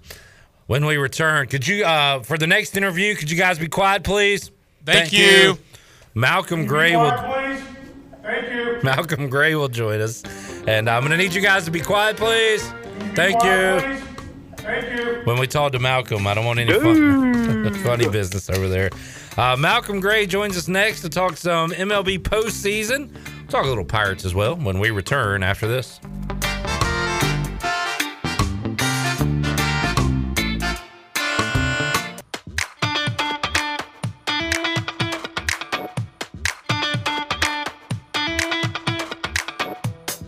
You're listening to Hour 2 of Pirate Radio Live. Save lives, be a hero, and make $700 your very first month donating plasma at Grifols Biomat USA. It's the easiest way to make extra money. Start now at Biomat USA on 505 South Memorial Drive. Make up to $700 in a month and save lives now at Grifols Biomat USA. A better donor experience and better pay. Now, back to the show. Welcome back. From sales to service, Greenville Auto World has all of your vehicle needs covered. Shop all of their inventory now at greenvilleautoworld.net. If you're also looking for someone to service your vehicle, Greenville Auto World has a full service and repair facility, brakes, oil changes, tires, inspections, and they can repair any kind of vehicle. Greenville Auto World across from Speedway at Bells Fork and online at greenvilleautoworld.net. Thanks to Tim Sutton and Jim Rogers of Greenville Auto World for their participation in the program. Now let's head back into PRL. Here's Clip Brock. All righty, back with you on Pirate Radio Live here on a Tuesday. I've already told our fine folks in Studio B to be quiet, please. Be quiet, please. Thank you. Thank you. That is the voice of Malcolm Gray, who joins us on the Fixed NC Live line right now. Hello, Malcolm. What's up, Cliff? How are you, buddy? We have ran that one into the ground since you said that at a press conference earlier this year. So thank you for making our show better, Malcolm. Well, I do what I can for everybody, buddy. I spread the love. Malcolm, great to talk with you. And I guess congratulations. Did you think your Red Sox – now I know you're probably disappointed they didn't just go ahead and take care of business and get into the playoffs, but with the way they started the season. But going into the season, did you think that you'd be talking about a postseason team right now? Not at all. To be honest with you, not at all. I mean, especially after the opening weekend when they got swept by the Orioles, and you're sitting there thinking, man, here we go. Knowing that we weren't going to have Chris Sale, at least till the All-Star break. You didn't really know what the pitching was going to be like or anything like that. And, no, but it was a pleasant surprise. They got hot, right afterwards, jumped out of the gate. I think at one point they had won 21 of 27 games after starting 0-3. So it was a pleasant surprise. They held on and, and they were able to, to take care of business against the Nats and get in, and they got the home field advantage for tonight. Yeah, and guess who they get to play? Your old friends there in New York, the New York Yankees. So pitching matchup, Malcolm, you've known Garrett Cole a long time, right, from your days with USA Baseball. Now you get to face off against him tonight, as it'll be Red Sox-Yankees, 8 o'clock on ESPN. What do you think about the matchup between these two teams, Malcolm, as we head into the game at Fenway? Well, I think it's going to be fun to watch. It'd be a lot better if maybe the Red Sox were throwing Chris Sale, but Nathan Eovaldi's been really good. I mean, he's actually played for both teams, and what was it, 2018? I think he made 6 appearances out of the bullpen, 6 appearances on the mound coming out of the bullpen, starting, long relief, whatever he needed to do to help the Red Sox in 18. So it's going to be fun to watch, with the news that I guess J.D. Martinez is not going to play because of his ankle. You get a chance to play Kyle Schwarber at first base, and obviously I think he's a little bit better suited for that position. and he's a left-handed hitter with that short porch down in right field, so that could help the Red Sox a little bit. But it's going to be interesting to see. If you look at the positionals and everything, I think the Yankees match up and are probably favored in all the positions more than what the Red Sox are. But it's going to be fun to watch, no doubt about it. And I heard earlier today somebody was breaking down this game and said, what starter is pitching into the sixth inning? There's your winner. So, what about the bullpens of these teams? If it gets into a bullpen game, how are you going to feel, Malcolm? Not going to feel really good. I think the Yankees will definitely have the advantage there, especially with Chapman. But then again, it depends on which Chapman you get. You know what I mean? So the Red Sox have Matt Barnes. I mean, he's okay. He's nothing great, but I think the advantage goes to the Yankees. When you think of everything, especially we got Chad Green, you got Clay Holmes. I mean, you got Chapman. You got Jonathan Loaiza, I guess that's how you pronounce his name. But the Red Sox don't have much. You got Garrett Whitlock and, pretty much Matt Barnes, and that's it. Malcolm Gray joining us, Red Sox fans. We'll be excited watching tonight. Malcolm, let's look at the rest of the MLB playoffs. The winner of this game takes on the Rays. And I saw a tweet, Malcolm, that had every level of the Rays organization. Starting at the big leagues, they won the AL East. Every other level, won a championship this year. So not only are they good at the big league level, they have somehow put together a dynamic farm system as well. And we see it every year. They're just up there at the top with sometimes not the biggest names in baseball. So they've done it again. You've got to really appreciate what they've done as an organization, and they're going to be tough for whoever wins this game. Do you give the Red Sox or Yankees a shot to beat the Rays in the playoffs this year? I really don't. I mean, I'm sitting here looking, I was looking at everything earlier today, and if, I was a betting man type deal, I'd put the money on the Rays. I think the Rays have the best team in the American League, and just what you just said, the reason they were able to win again this year is because they're organizational. They've shown throughout their organization, winning at every level, and obviously the early, the younger levels, single A, sometimes double A. It's not about winning championships; it's about developing players. Well, obviously they're doing both, and I don't see anybody beating the Rays. Maybe the Astros, but if it comes to that, I'm pulling for the Rays 100% all the time. Well, you say maybe the Astros, so do you have Houston winning their series against Chicago, which gets underway Thursday, 4:07 on Fox Sports 1? You like the Astros in that one? I do, just because of home field. That's it. I mean, other than that, if you take the home field away, I think, the White Sox could beat them. And but with home field, it's such a big thing. That one extra game, it means a lot. And I really think that it will be Houston, unfortunately, and the Rays, and I will be pulling for the Rays on that one if that happens. Always interested to see how these teams play, Malcolm, that have not had pressure on them in 2 or 3 months, right? I mean, the White Sox and Astros pretty much dominated their divisions, especially the White Sox there in the Central. So they've just kind of been coasting. Interested to see how those teams come out on Thursday, finally playing for something when they haven't really had to in a long time. Oh yeah, you're absolutely right. I mean, this is this is why you make the trades. This is why you do all the training and workouts and extra BP, throwing sessions and stuff like that, is because it matters now. And for teams who have been kind of tested, and I say that, could the Yankees or the Red Sox, maybe get by Tampa? There's a shot. I don't see it really happening, but, they've been battling and fighting for something, so they have that edge. But at the same time, they've been doing it for trying to get into the postseason. Are they tired? Are they overexerted? Whereas Tampa is fresh and's got everything set up the way they want. Malcolm Gray joining us, looking at the National League wildcard game coming up Wednesday night. I still think the favorite in the NL is the Dodgers. I know they're the wild card team. The Giants had a 107-win season and are the top seed in the National League, but I still think it goes through L.A. Now, the Cardinals could really spoil the party, Malcolm, and they have been the hottest team in baseball, of course, over the last month with that incredible winning streak. if they get by the Dodgers, it really opens things up in the National League. I think if the Dodgers win, that series against the Giants obviously is going to be awesome. What do you think about the National League wild card game? Do the Cardinals with old man Wainwright have a shot to knock off the Dodgers and stay hot? Yeah, I think they do. I think this is kind of a toss-up. Obviously not looking past this game, but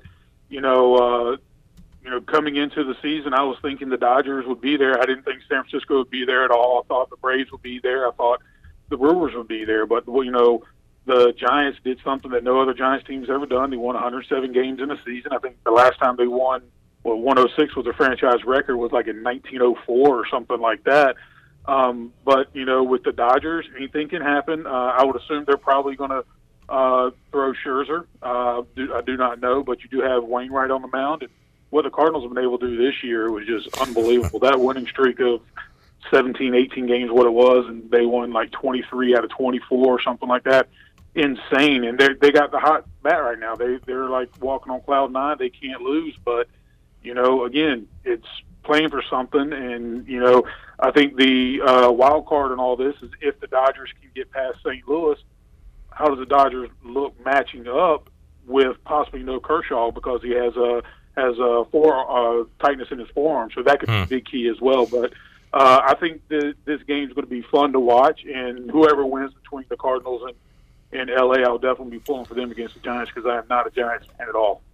Malcolm, the Brewers won 95 games during the regular season. They will host the Braves. I said this earlier in the show that with Acuna hurt and Soroka and all the injuries the Braves went through, I was kind of I was following them. I was glad that they won and eventually won the East, but I wasn't really excited for the postseason. But I've kind of talked myself into thinking the Braves can make a little run here. Their lineup, I think, is better than Milwaukee's.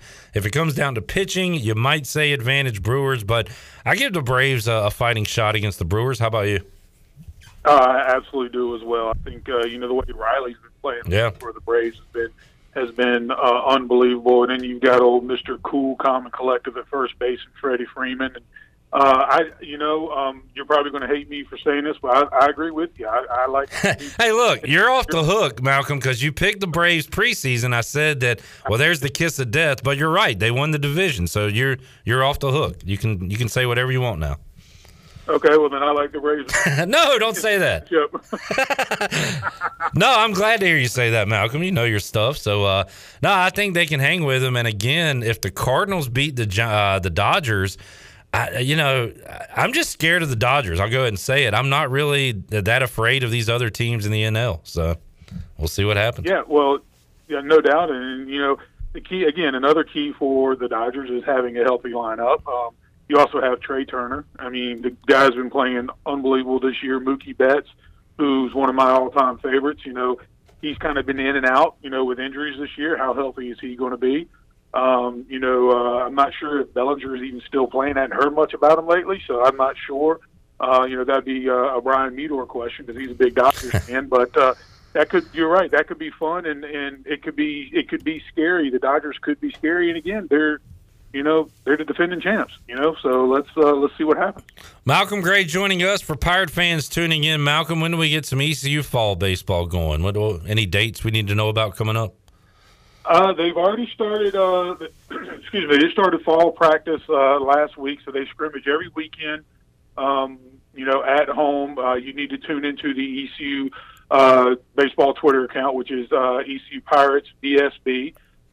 They do have, I think, the Purple Gold is, I want to say, around the November 7th weekend, and then which will also meet the Pirates will be that Sunday afterwards. Okay. And then they do have two fall scrimmages, one versus Liberty, I think, on the 24th of October here in Greenville, and then on October 30th in Virginia. So those are some dates that Pirate fans need to be watching out for, so they can go out and try to get a good glimpse of what the 2022 team could be like. Awesome. Good info. We'll looking forward to talking to Malcolm Gray at the turn of the calendar and getting some ECU baseball talk going. And Malcolm, exciting time to talk a little Pirate football too, with the 3-game win streak. We hadn't seen this in a long, long time. So I know a lot of Pirate fans were just ready to move on to Cliff Godwin and ECU baseball, but this winning streak has a lot of Pirate fans buying back into this team. It's some exciting stuff. It is. It's been a lot of fun watching these guys play the last couple of weeks, and obviously the Marshall game. I was there, and I happened to be on the field when they scored it to win the game, and then Jaquan McMillan, who's been playing out of his mind, making that catch to secure the win, and I just think they put a total dominant effort in against the Tulane team that was pretty good, and so yeah, it's a lot of fun. The guys are having fun, which is what it's all about. When you're not having fun, crazy things can happen, but they're having fun. They trust one another. They're playing good football right now, and let's just see if we can try to get 4 in a row and go into the break, the off week with a 4-2 record. No doubt. Malcolm Gray joining us. Malcolm, good luck to your Bo Sox tonight. We will talk to you again soon, and thank you to Chandler and Shirley for being quiet, please. Thank you. Can you be quiet, please? Thank you. Thank you. Had to hit you with that one more time. Thank you, Malcolm. See you, buddy. All right, buddy. Take care. There is Malcolm Gray joining us on the Fixed NC Live line. Red Sox Yankees tonight, 8 o'clock on ESPN. Shirley, what's your prediction? I predict it's a party in Fenway. A party in Fenway? Yeah. All right. I am predicting I would love to see it. The Yankees will be sent home, and they have to sit for another year while we enjoy the win of a wild card and go into the postseason, baby. All right. Shirley Rhodes has made the call. Stephen Igo with a slight head shake. Of course, he's going to be completely opposite of what I have to say. Stephen don't know anything about baseball. The Mariners lost. He's out of it. He's moved on to other things. I've been there, done that. So coming up tonight, looking forward to it. Should be fun. Take a timeout, come back. Stephen Igo joins us. We'll make some picks. We'll talk Pirates and more after these words.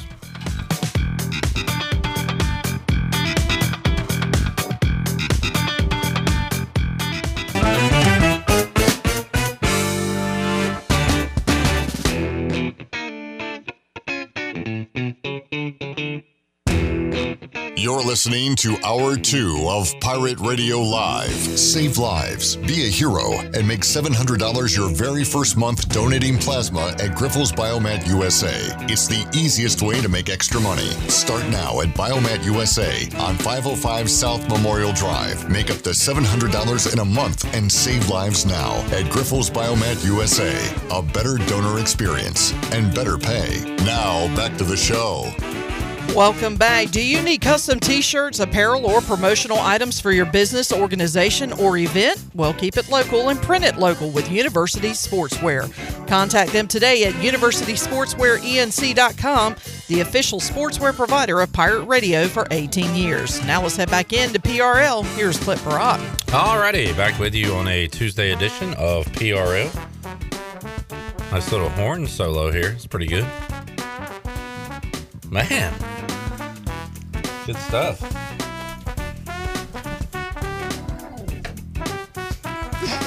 I mean, this is like actually good music here. If you ever go to an NFL game, there's like these little like street bands that are playing with trumpets and stuff. This is what it sounds like. Sounds like you're right outside the Superdome in New Orleans. Yeah. Right, yeah. Really good stuff. Igo. How you brings like me back to some Pirate Talk days with B-Pace, where he would just let it run. He'd play like a song per episode. Pirate Talk with B-Pace, Sports Beat with B-Pace. We hear from B-Pace on the fifth quarter. Igo, it was a fun fifth quarter on Saturday night as the Pirates knocked off Tulane. Kudos to you. You got a good point, and I heard this on a promo. That, or actually it might have been when I was rewatching our picks from last week because I couldn't find the sheet. But you said for whatever reason, East Carolina, for them to play well, needs to have adversity. They have to either play poorly the previous week, they have to be slighted, they have to be called an underdog. You know, that for whatever reason, East Carolina needs that motivation. You said you saw it coming and turning into a win against Tulane. So kudos to you for that because you were all over it, because that was the most complete performance we've seen not only this year, but maybe in the Mike Houston era. He even said it today at his press conference. That's the team. That's the performance he wants to see week in, week out. And it was fun to watch.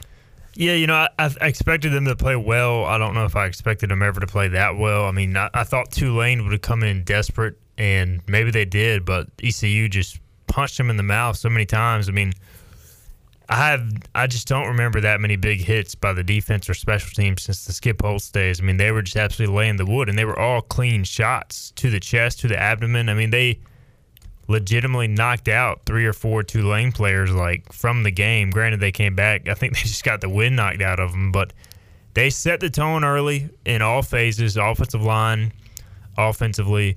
The special teams, Mooney, Ramsour, Taji Hudson had a nice tackle.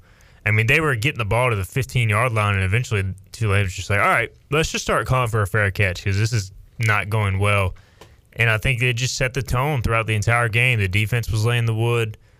Stringer, Saba, Jaquan McMillan, all 175 pounds of them, just crushing folks. So it really was a complete performance. I mean, you hold any AAC offense, especially Tulane, to less than 30 points this day and age, and I think you're going to take that a lot. And you score 50-plus, and the crazy thing is they could have had 60 if they really would have executed for the entire game. It was great to see, and the run game, Keaton Mitchell, and Rajay Harris gets overlooked, had 70 tough yards, physical yards, and he got into the end zone.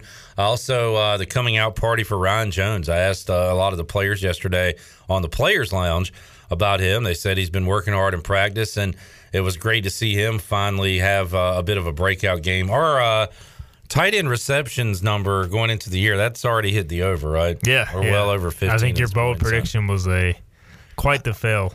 Oh, okay. You want to go? How are your bold predictions looking? They're looking pretty good, honestly, outside of a few. We're well on our way. I think we just need a Tyler Snead punt return. I got Jaquan McMillan leading the AAC in interceptions. That's looking pretty good. All right, fine. You know your stuff, even your bold stuff that you admit are just guesses that you're throwing against the wall. I mean, they're educated guesses / hopeful prognostications. But here's the thing. I mean, I said the Charleston Southern game, I just think people were overreacting to it. Yeah, it looked ugly, but it was all about the Tulane game. If they won the Tulane game, people are going to forget about Charleston Southern. Who's even thinking about how they won the Charleston Southern game? Nobody. You're right. Yeah. So it's like you beat Tulane. That was the most important game. So the fact that they were able to get the win versus Charleston Southern in the fashion they did may have been the best thing that happened to the team. Now it becomes, with each win, each game becomes bigger. Exactly. Can you find a way to take that type of success, do it week in and week out, and do it on the road against a team that, since entering the American, has really dominated you? I've talked to Jeff Nadeau and Mark Daniels today. Jeff Nadeau, and I'm nervous about this, but he says UCF stinks. Then I talked to Mark Daniels, and he said why they stink, or at least why they stunk last week. Banged up. They are super depleted. And Mark Daniels didn't sound confident, about a lot of those injured guys returning for ECU. How'd y'all's off-the-record conversation go? We tried. I think he hung up on us before we could hang up on him. Okay. So it was, again, he probably won. But before they leave for the Big 12 and we stop talking to Mark Daniels altogether, I'm going to hit him with a hang-up. We'll talk about it off the air. Okay. All right. But yeah, no, they truly are banged up. Should we get our hopes up for this game as Pirate faithful? Even if they're banged up, to me, UCF across the board has more talent.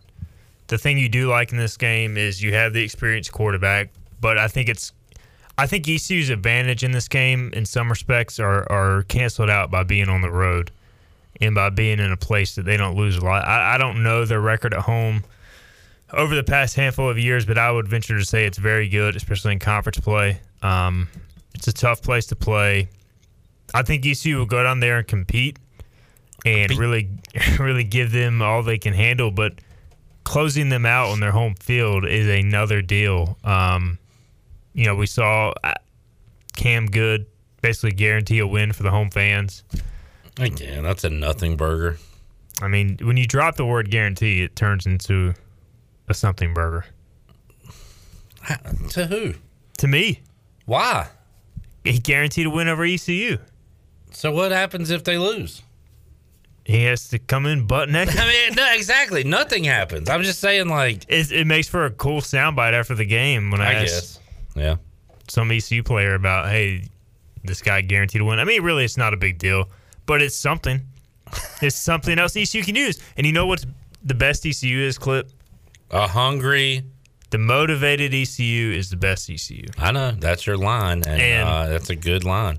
I mean, you can spin it all you want if you're ECU when you get the guarantee word. And, you know, the reality is once the ball is kicked off and guys are crushing each other on the first and second play of the game, nobody remembers that. It's more about execution, how you perform on the field. Now, so he's a defensive tackle? Defensive tackle, yeah. Who's blocking him on the interior? Fernando Fry, Avery Jones. So, like, after every play, Fry's pancaking him, and it's like, guarantee? Like, then it becomes something. Yeah. I just don't think that's going to be the case. I mean, no, it's not a huge deal, but people on Twitter are eating it up. Yeah. So that's good for that, I guess. It is what it is. I mean, it gives us something to talk about on Tuesday of game week. Yeah, that's true. I mean, it's better than when ECU's playing Charleston Southern. I just hope, like, none of the ECU players guarantee a win coming off of that. Oh, they're you guarantee a win? I guarantee a win. That would be super lame. I think they've been educated not to respond to that publicly. I think at this point, saying I guarantee something and having no stakes behind it is lame. I mean, that's kind of like what was the point of the statement? It's the most pointless word in sports when guys do that. Scotty Montgomery guaranteed a bowl game one time. Exactly. Remember that? Yeah, I do. And it was a nothing burger. Like, why do that? He did get fired. Yeah, but that was not part of the contract. They didn't write that into the contract. It was because he had sucked for 2 previous years along with that year. Either way, back to the original point, how fun is it that we're talking about this being a meaningful game? Very fun. Can you not tell I'm having fun? I'm about to leave right now. ECU is going to UCF, Clip. Yep. They have a shot to win this game. They're flying or bussing?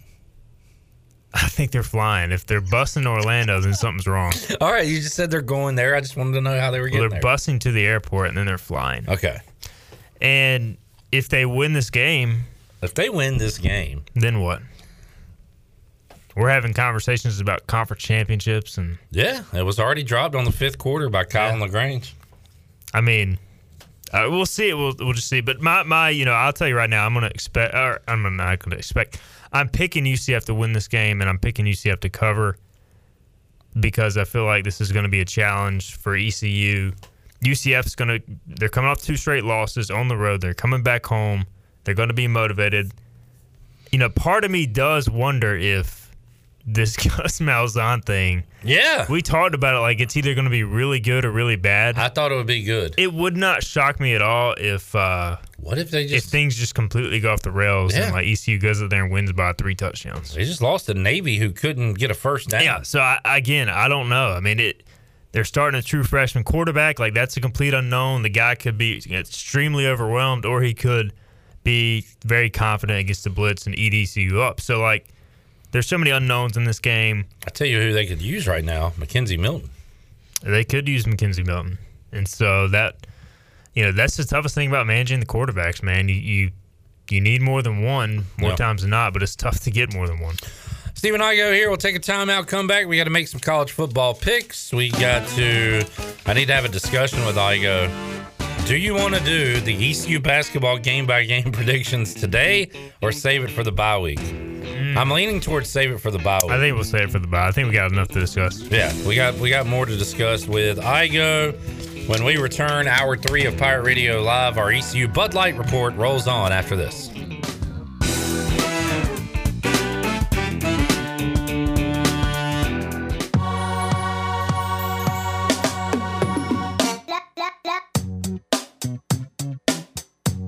You're listening to Hour 3 of Pirate Radio Live. This hour is brought to you by Carolina Hardscapes. Making memories with your family and friends is what life is all about. If you have a dream of having a backyard patio fireplace, pool walkways, fire pits, or more, then Carolina Hardscapes is the place to call. Get started on your dreams today at Carolina Hardscapes on Fire Tower Road, across from Bostic Sugg Furniture. Now, back to the show. Welcome back. Making memories with your family and friends is what life is all about. about. And if you have a dream of a backyard patio fireplace or a pool walkway, a fire pit, or more, then Carolina Hardscapes is the place to call at 364-1201. Or you can stop by the Carolina Hardscapes outdoor showroom on Fire Tower Road across from Bostic Sugg Furniture. Get started on your dreams today at Carolina Hardscapes. Now let's head back into PRL. Here's Clip Rock. Back with you on Pirate Radio Live, Hour 3. Shirley Rhodes, Chandler Honeycutt, Stephen Igo from Hoist the Colors. Russell tuning in at Smith69Rusty on Twitter. Says ECU is currently 41-1 to win the American. Cincinnati's minus 385. If I had a boat ton of money, I would just load up on Cincinnati. That seems very low to me. Only minus 385. So yeah, that seems too easy. I mean, I don't trust. Smooth? Do they play in the regular season? Yeah, they do. They play at Cincinnati. I think the second to last game, or I think it's. I can't remember. It might be right before the ECU game, but I expect Cincinnati to just hammer SMU. I mean, they went to SMU and hammered them last year. Do you think Cincinnati plays a one-score game this year in league play? Yeah, against East Carolina. East Carolina Pirates, the East. I mean, their schedule is, University of East Carolina Pirates. You know, at Navy, at Tulane, back-to-back is trickier, I think, than people might think. What people? Your average college football fan. Who thinks that going to Navy and Tulane back-to-back is not tricky? I don't know. I just wonder what people you're talking about, like non-VIP people? Yeah, like non-VIP. Non-VIP people? NIP people. Is UCF tricky anymore? I mean, Dylan Gabriel, there's no way he's back for that game, right? That's only a week away. He had a, what was his injury? It Broken sounds bad. Collarbone. Clavicle? Yeah. Clavicle sounds bad. I don't know if it's clavicle or collarbone. I'm pretty sure it's clavicle. I don't know. I don't like the sound of a clavicle injury. It is clavicle. Yeah. Okay. That just sounds bad. So, yeah, he's out extended. At Navy, I don't know. Cincinnati's defense is so good. Yeah, I mean, I think they have really just stymied Navy when they've played.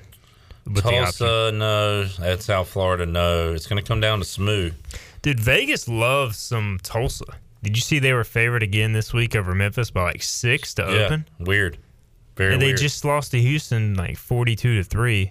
They were favored against Houston.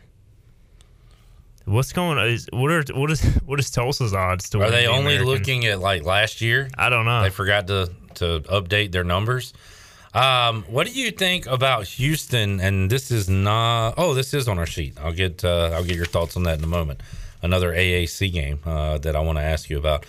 All right, but Pirates UCF. UCF's banged up. Igo says that UCF will still win the game, but I got to tell you, the closer we get to Saturday, this is going to be one of those games where I'm going to build it up by Saturday at 5:55 that East Carolina can go in there and win this game. I got that feeling. I mean, I definitely think they can go in there and win. It's just, which I didn't think this time last week. I'll go ahead and tell you that. Yeah, I have to see it to believe. Like, to me, if UCF was coming to ECU, I would almost pick an ECU win, but I just think it's a completely different scenario going to UCF with them coming off 2 straight losses, including a bad loss. I just think it's...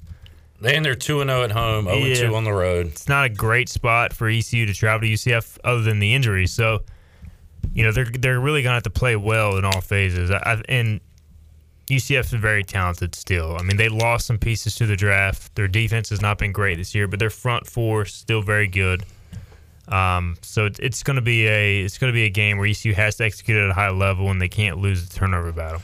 Should we schedule a midweek game with like Elon, maybe beat them by 7 points, just to get everybody pissed off again? You know what I'm saying? Yeah, it's a good idea. I mean, I wonder if North Carolina Central or you know, maybe Charleston Southern's up for a rematch.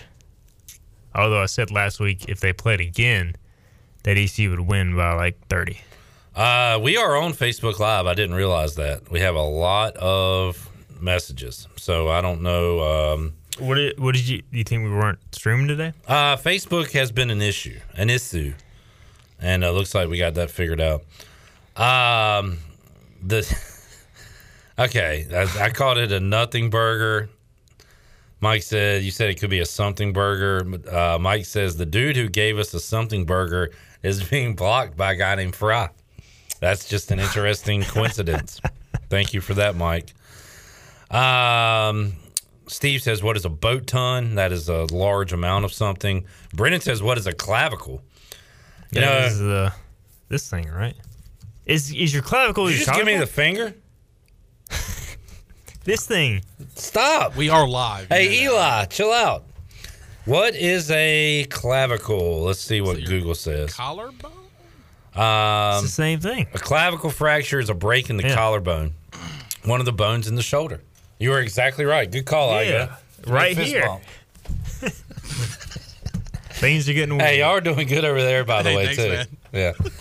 I think I'm about to leave. You're heading right over there? Hey, the door's that way. All right. ECU, UCF, anything else we missed on that?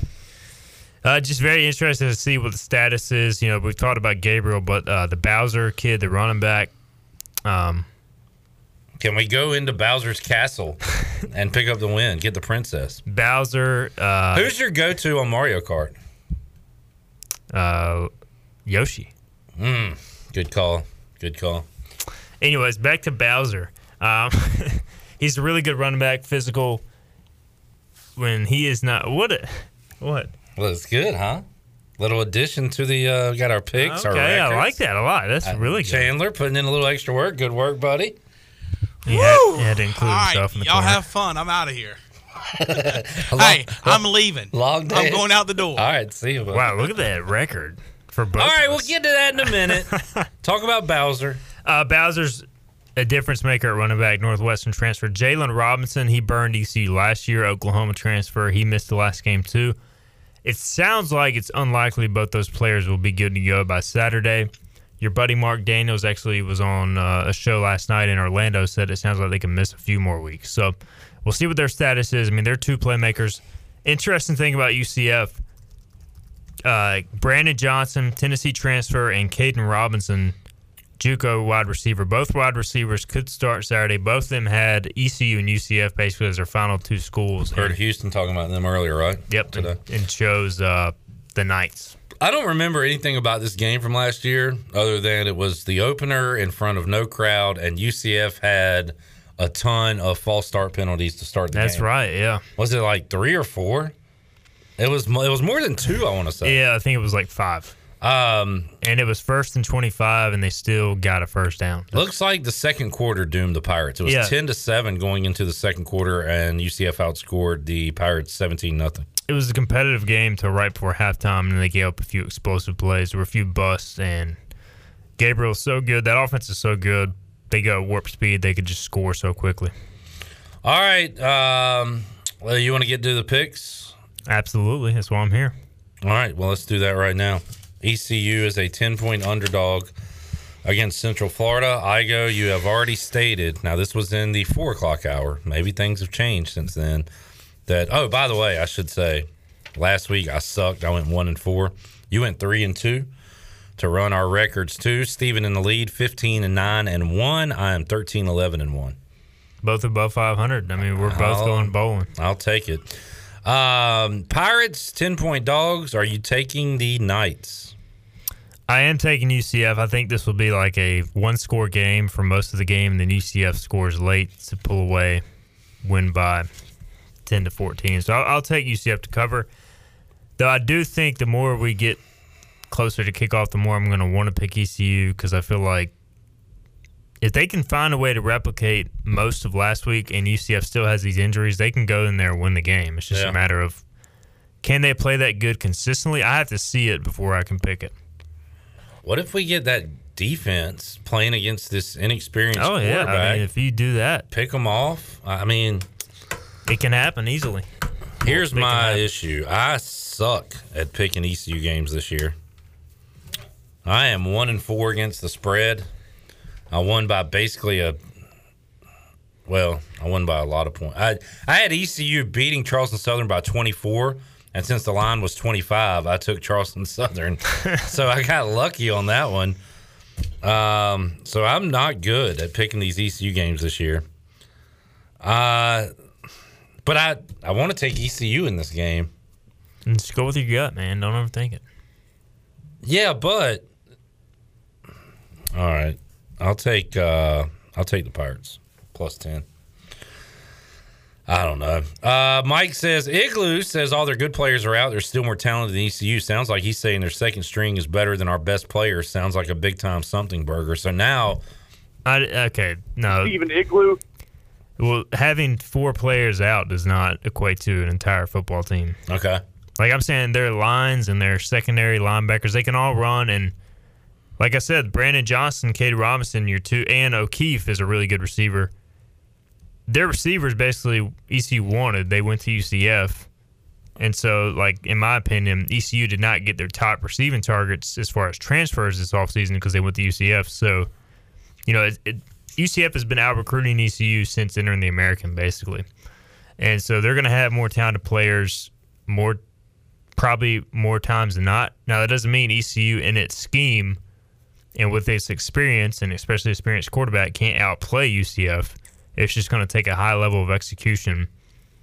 But, I mean, certainly not having Gabriel, not having Bowser and Robinson potentially could help even things up quite a bit. You said something really interesting there. They have a guy named O'Keefe, right? Yep. I had a buddy growing up, Brian O'Keefe. His parents were from Massachusetts, moved down here to North Carolina. Big Red Sox fan. I think I'm taking the Red Sox tonight. I have nothing to add to what you said about the ECU UCF game. It's all about the O'Keefe factor in this Boston game tonight. That's good to know. All right. I'm glad I could help you. Thank you. Oklahoma, Texas, Red River shootout. Can't say shootout. Just said it. I might get canceled. Oklahoma minus 3.5. Oklahoma. I want to take Texas in this game because Oklahoma they play tight games. They've done it all year. They tried to pull away from K-State last week, only won by 6, I think. But it's only 3.5. I'm still taking Texas. You know what? A wise man told me about 4 minutes ago to just trust my gut. I'm taking Texas. I think this is the week it all comes together and Oklahoma wins by double digits. I hear you, and it might be. The problem is I've been thinking that for about 4 weeks now, and it hasn't. But maybe this is it. Sooners. All right. I'll take the Longhorns. Iowa is home. Iowa is home against Penn State. You know where Slipknot is from? Iowa. Really? That don't make any sense at all. Matt says, put that Igloo comment up in the locker room. Rajay Harris is a big Slipknot fan. Yeah, I saw his shirt. We didn't get a chance. Still waiting on the answer. Oh, Mike says Igloo's going to pull a hammy with all that backpedaling. Mike's just got it out for you today. Coming after me, man. Yeah. Come on, Mike. He's got.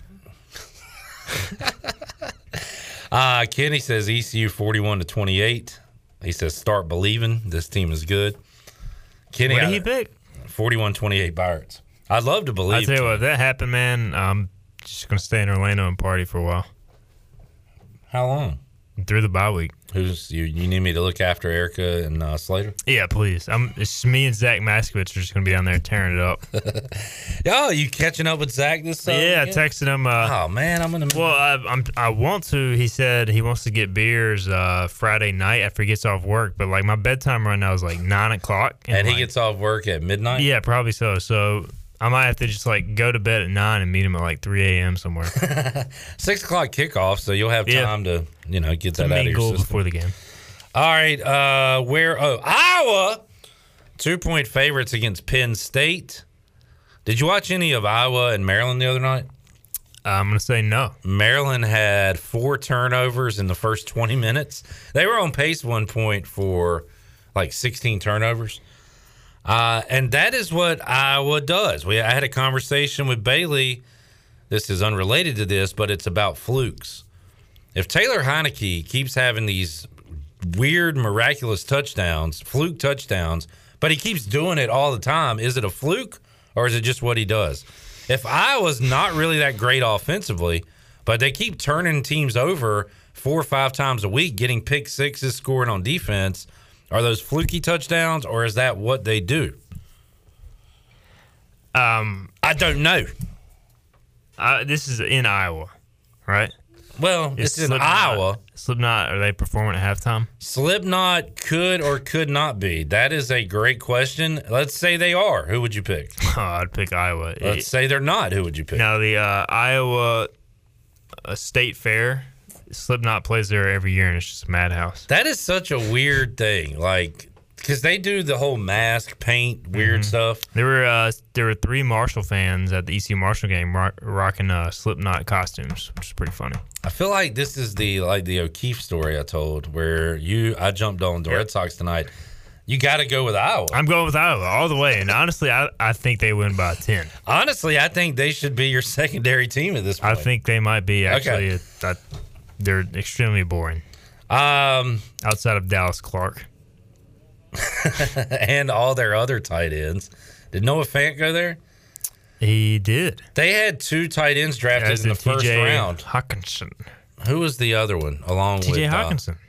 But were they drafted the same year? Yeah. Oh, okay. Well, there it is. But who was the other guy? Noah Fant. I'm just kidding. TJ Hawkinson. You know what the total is in this game? This is a college football game in 2021. 47. 40 and a half. 40 and a half? Yes. Man. For a college football game. So they're expecting like 21 and 19. Yeah. Penn State. I'm taking Penn State. What is by the way, the winner of this game, what does their future schedule look like? Like what are the playoff chances for Iowa if they win this game? They still got nobody. Good grief.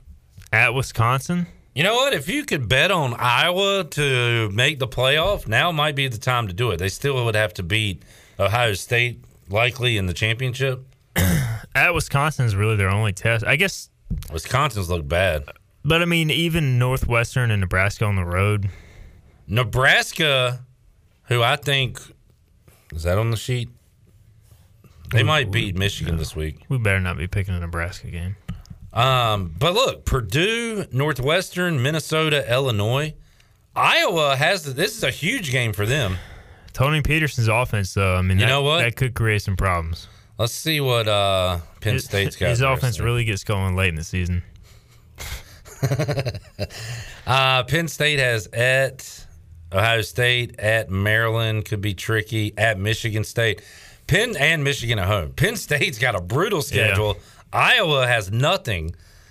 I'm taking Penn State, though, to ruin Iowa's chances at a special season. Are we on all opposite sides right now? Yes. Here's the one I was going to ask you about earlier. What do you think about Houston only being a 6-point favorite at Tulane?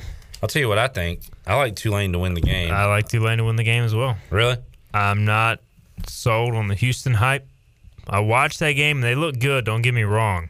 And I think they're a top half of the American team. But, man, Tulsa, that was one of the worst played games. I don't know if they're that bad or they just had a terrible night. But they were, like, fumbling the snap, throwing balls in the dirt, dropping balls, just doing all sorts of stupid stuff, busted coverages, weak tackling. It was a pathetic display. So I'm going Tulane. Okay. You're saying Houston might not be that good. Yes. And I'm taking Tulane as well. They didn't look very good last week. Michigan. Oh, we are picking Michigan, Nebraska. Sorry. All right, I'm taking I don't care about this game. We're picking how many Big Ten games? Yeah, I know. You know why I did that? I wanted to get away from the SEC.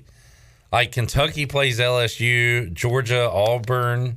But we did so many SEC, I wanted to get away from it. I did not mean to pick 2 Big Ten games. My apologies.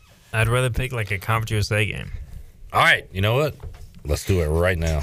I'm going to find the best Conference USA game. Because I'll be honest, I've not watched Michigan, and I would have picked Nebraska because I hate overrated teams, and you know what is an overrated team every year? Michigan. Ooh, this is actually a good game. UTSA at Western Kentucky. Is it? Yeah, UTSA is good. Western Kentucky has that Zap guy. Who the heck is Zap? And Western Kentucky's 1-3. I know, but they're the best 1-3 team in the country, Igo. Look who they've played. They lost to Army in a great game. They lost to Indiana by 2, and they lost at Michigan State. Okay, we'll pick a different game. How about you pick the damn game? I come in here, do all this work during the day. You sit at home and do a VIP chat and act like you worked hard, and then come in here and complain. So what game do you want to pick? UTEP and Southern Miss. All right. I will tell you. So UTEP's a 2-point favorite. UTEP -2, Southern Miss. All right, let's talk about this game as if it were the Conference USA days. You knew a lot about UTEP because that was your team on the Dynasty.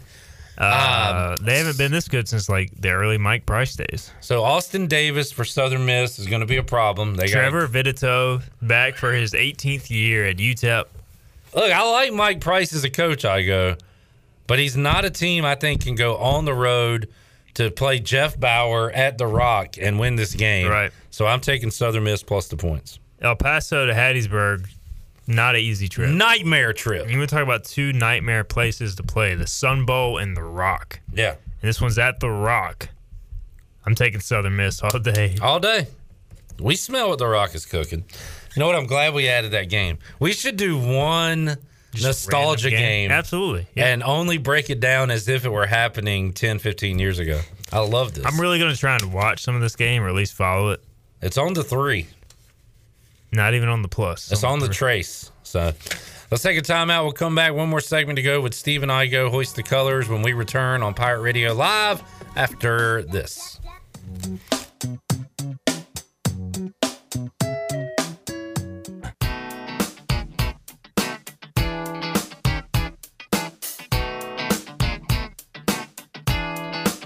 You're listening to Hour 3 of Pirate Radio Live. This hour is brought to you by Carolina Hardscapes. Making memories with your family and friends is what life is all about. If you have a dream of having a backyard patio fireplace, pool walkways, fire pits, or more, then Carolina Hardscapes is the place to call. Get started on your dreams today at Carolina Hardscapes on Fire Tower Road, across from Bostic Sugg Furniture. Now, back to the show.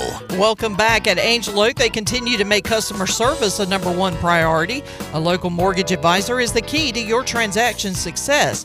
The combination of their local team's experience and Angel Oak's wide offerings of products from standard, conventional, government, and portfolio loans has something for every financial situation.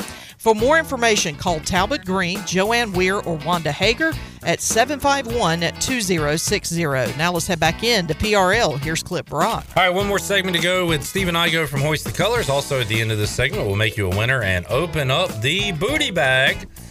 And we'll have a winner here on a Tuesday. All right, what are you laughing at, Igo? I was not laughing. I was sighing. Oh, Stephen Saigo. Ariel Epstein popped up on Twitter. Ariel has she's getting a new gig.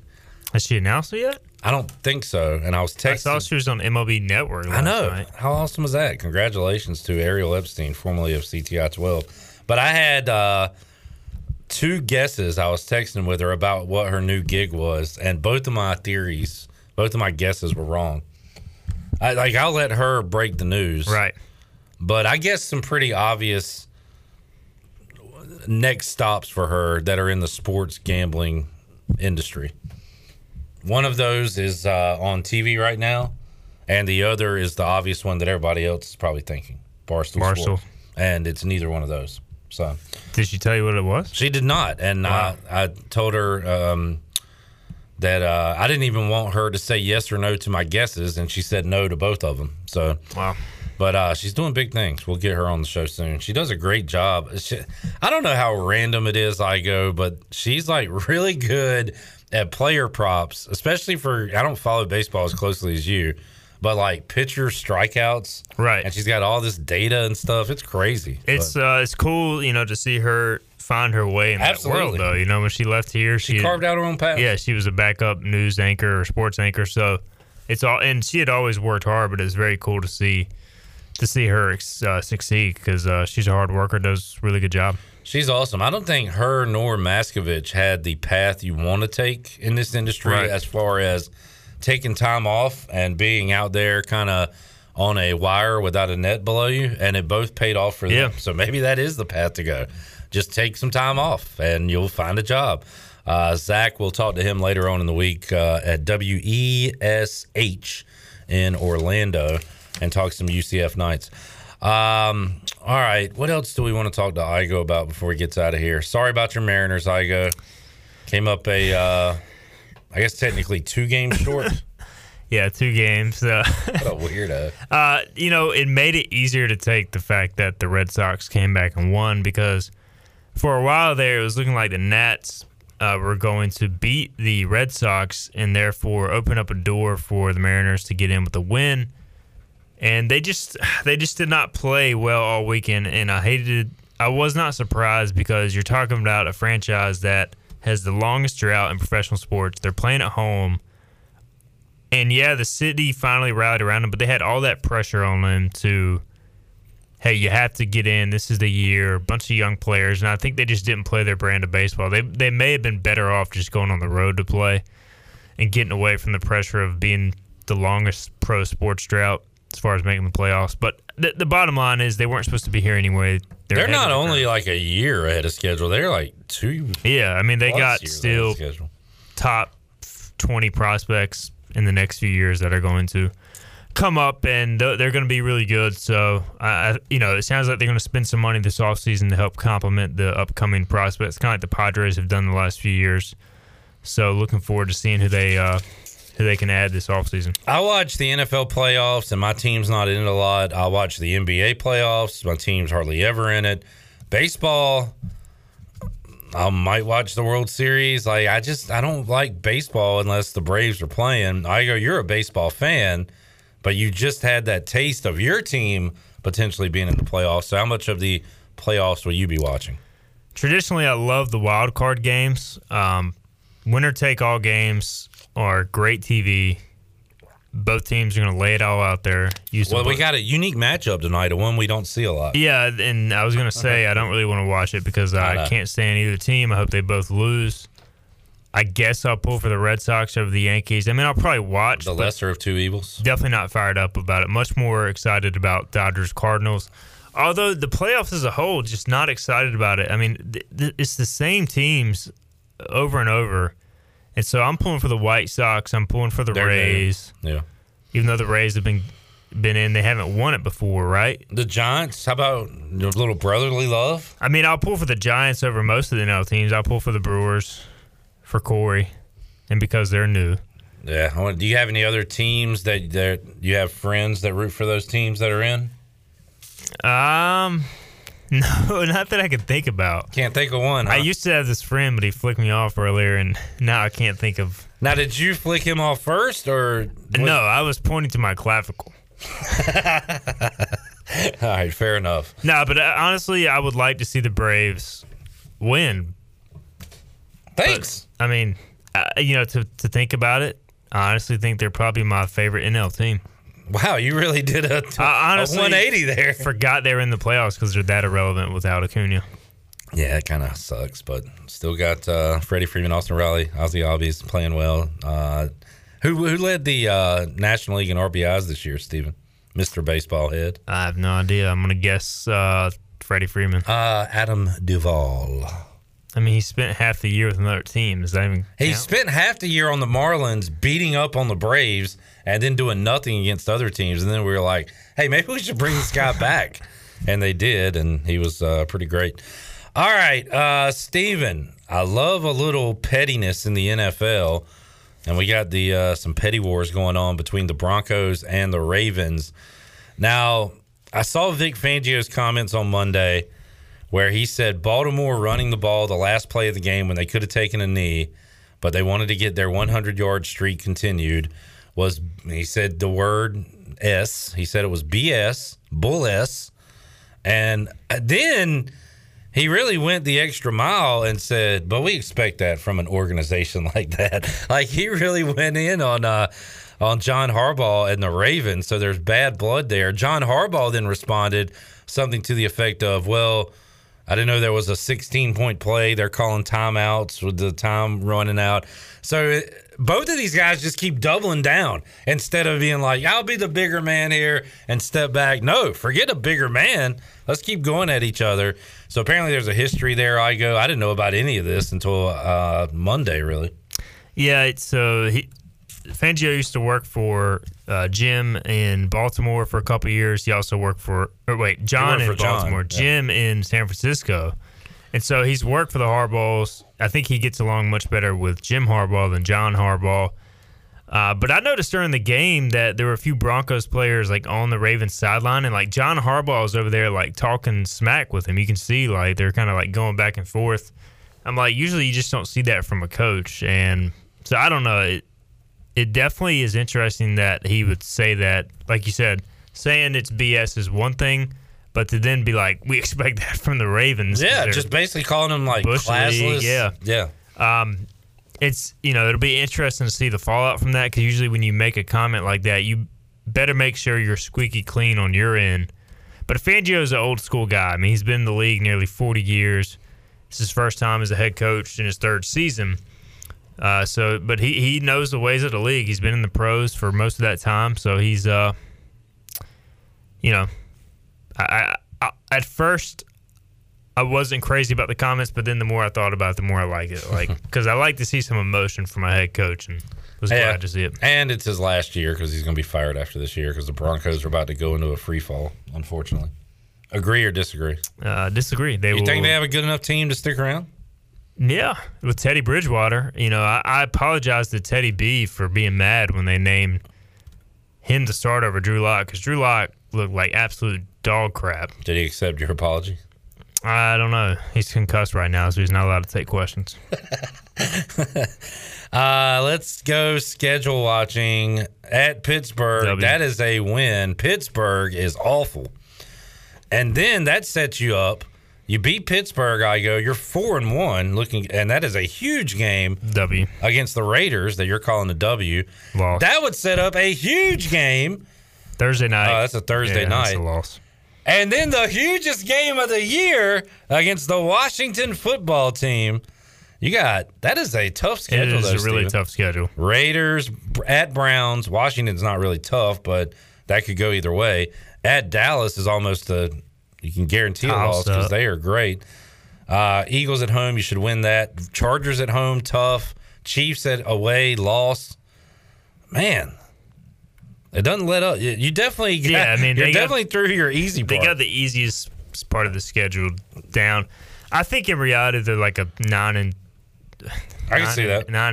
Yeah, maybe 10-7 team. Is that enough to keep Fangio around?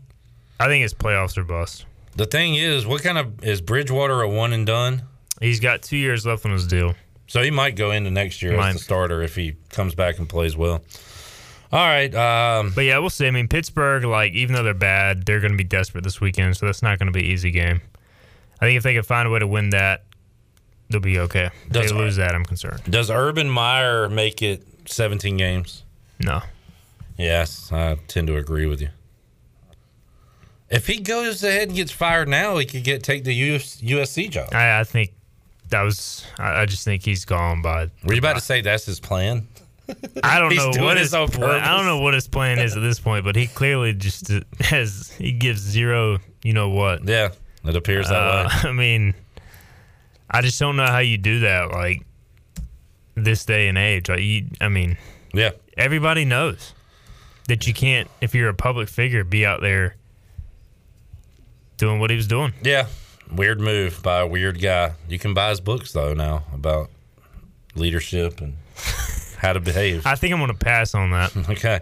Check out hoistthecolors.net. I gave you a upvote. I noticed that on the VIP Takeaways article. That was a really good article. I was honestly shocked. I thought because you get a little notification in the green bell thing when people like you, and it said CB3 liked one of your posts, and I thought it was going to be some facetious where you taught smart sarcastic. Yeah.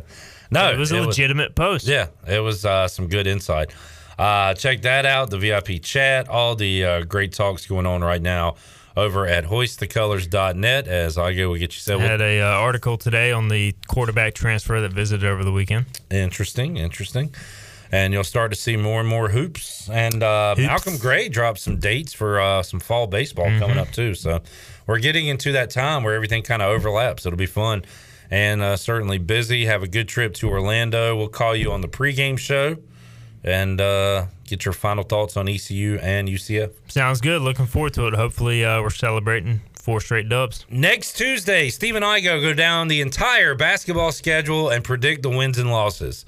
It's something we do every year. Why? I don't know, but it's a lot of fun. And we're always way wrong. Way wrong. All right, Shirley Rhodes, let's make somebody a winner. Booty, booty, booty, booty, booty everywhere. Booty, booty, booty, booty, booty everywhere. 317-1250, Shirley, what are we giving away on this lovely Tuesday late afternoon? I am going to give away a $25 gift card to E&S Hemp Company. You don't say. I do say. All right, fine. 317-1250. How about that? $25 gift card. E&S can be yours if you are caller number 10. 10. We'll take a timeout, come back, have more for you on Pirate Radio Live after this.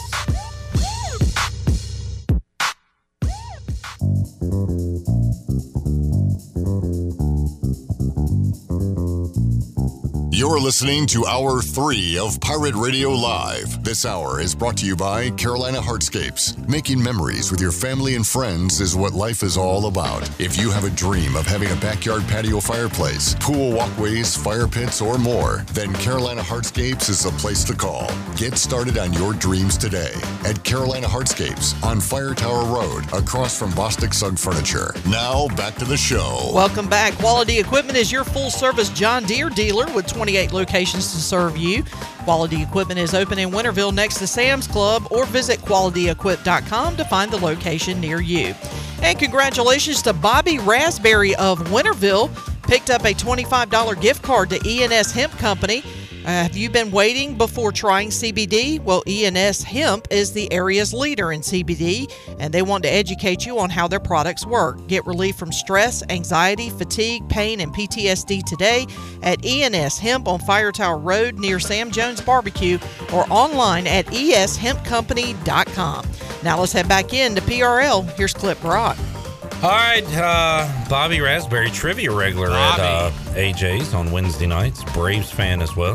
Congratulations on the dub there, Mr. Raspberry. All right, Shirley, let's hear some more Mike Houston comments before we take our final break and get out of here on a Tuesday. Our Bud Light EC report. Grab a Bud Light coming up this Saturday as you watch the Pirates take on the Knights. Also grab a Bud Light while you tune into the Bud Light pregame tailgate. Mike Houston 3, he was asked if he expects UCF to bounce back after losing to a struggling Navy team on Saturday.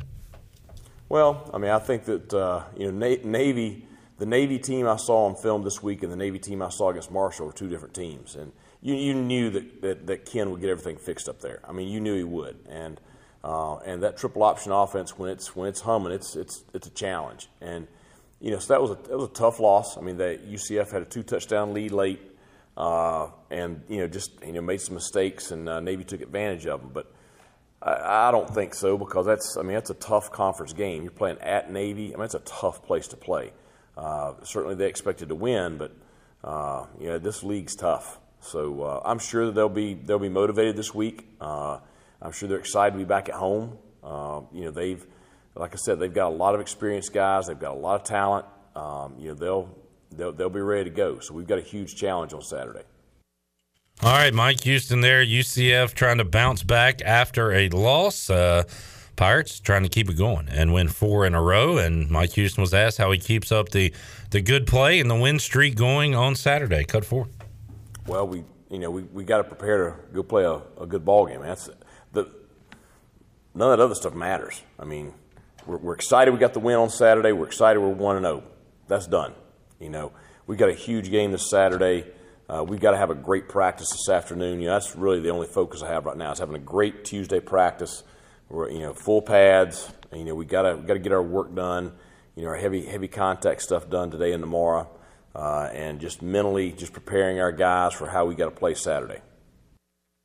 All right, East Carolina coming off their best performance of the season, maybe their best in the Mike Houston era, right up there with SMU to finish last season. And he talked more about that performance against Tulane. Cut 5, Shirley. That game Saturday is the first game since I've been here that we look like the team that I want to be. And that's, the film confirmed it. We were extremely physical up front, both sides of the football. Love the way our DBs and linebackers ran and hit. Just love the play of the offensive line. I thought Holton was very composed in the pocket. I thought we protected him in the pocket. I thought we had guys that made plays around him. Special teams, I thought our kickoff team, really set the tone for a lot of things on Saturday. The way we covered kicks, the way we were hitting on special teams, forced a turnover with the punt team. So just, very pleased the way our team played. Now, we want to build on that.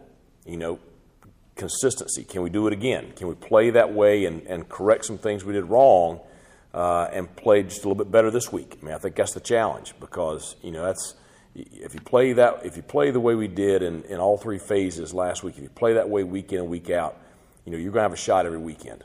And that's the whole deal. Go in, ready to play each week. It's a tough conference, so you can't look past anybody. You can't look behind you. It's just 1-0 each week. That's got to be the focus. Trying to go 1-0 each week. All right, Mike Houston was asked by Stephen Igo. We heard last week the practices were physical. They went a lot of one-on-one, good on good. And Igo asked how you balance keeping up that physicality of practice, the hitting, the contact, all that, but also not wearing the guys down before they go out and take the field on Saturday, and still a long season ahead. It's a tough balance, and Mike Houston talked about that balance. It's a fine line, but I think that you have to do it in kind of segments. You got to have some good on good because you get the speed from that. You gotta have the physicality and competition with the O line and D line because that's how you're gonna be sharp on Saturday. But again, it is a long season. But I think you look at what each program kind of looks at what they hang their hat on. What's your strengths? What gives you the best chance to win on game day? And ours has to be playing our freaking tails off, playing with physicality, playing with great effort, playing together, high execution. It has to be. That's the way we're going to win. And so, if we want to play like that on Saturday, we got to prepare like that.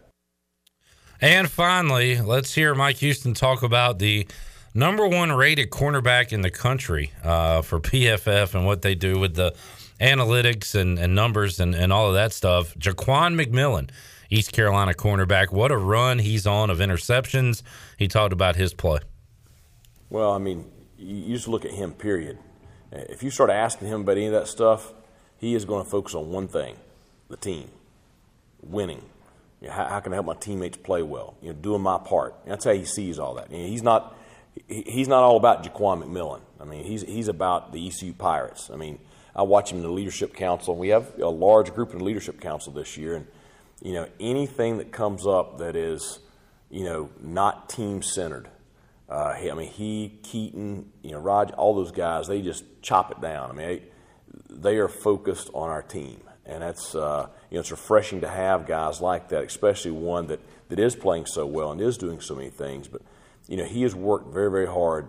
I thought he had a good year last year, but I think he's worked very, very hard. I think he's playing really, really well right now. And, I don't know what all his stats are, but he's putting together a really, really solid year. And just the way he competes and plays. Some of the hits he made on some of the screens and short passes on Saturday, and then the play he made on the interception, which he kind of baited the quarterback a little bit, and it looked like it was there, and then all of a sudden, he's sitting there waiting on him to make that throw and makes the play. So he's just a savvy, tough, hard-nosed kid that I'm glad he plays for us.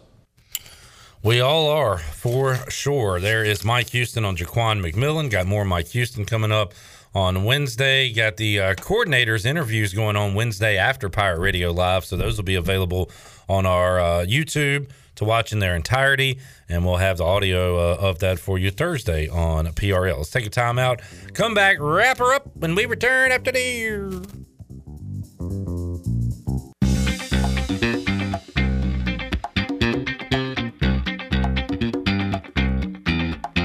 You're listening to Hour 3 of Pirate Radio Live. This hour is brought to you by Carolina Hardscapes. Making memories with your family and friends is what life is all about. If you have a dream of having a backyard patio fireplace, pool walkways, fire pits, or more, then Carolina Hardscapes is the place to call. Get started on your dreams today at Carolina Hardscapes on Fire Tower Road, across from Bostic Sun Furniture. Now, back to the show.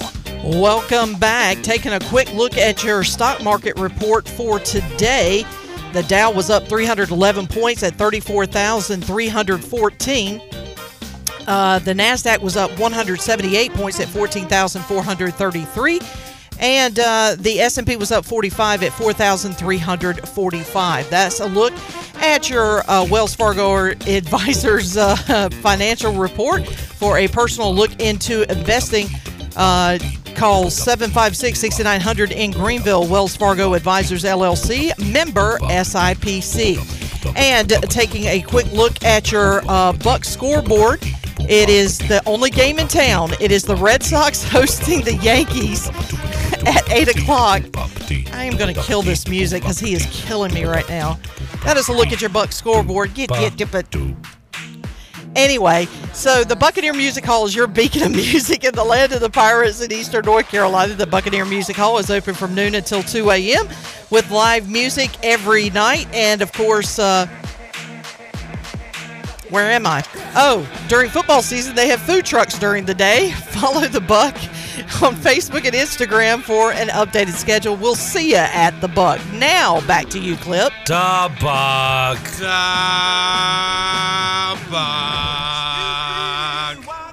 Great Tuesday show. Strong finish. And we will see you back here Wednesday, 3 o'clock for an all-new edition of Pirate Radio Live.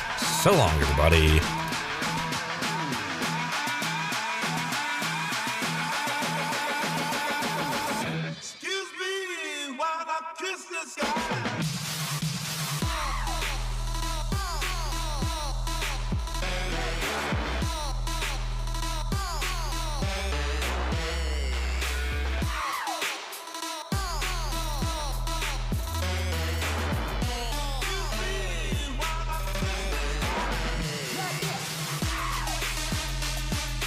Thanks for listening to Pirate Radio Live, an exclusive presentation of the voice of the Pirate Nation.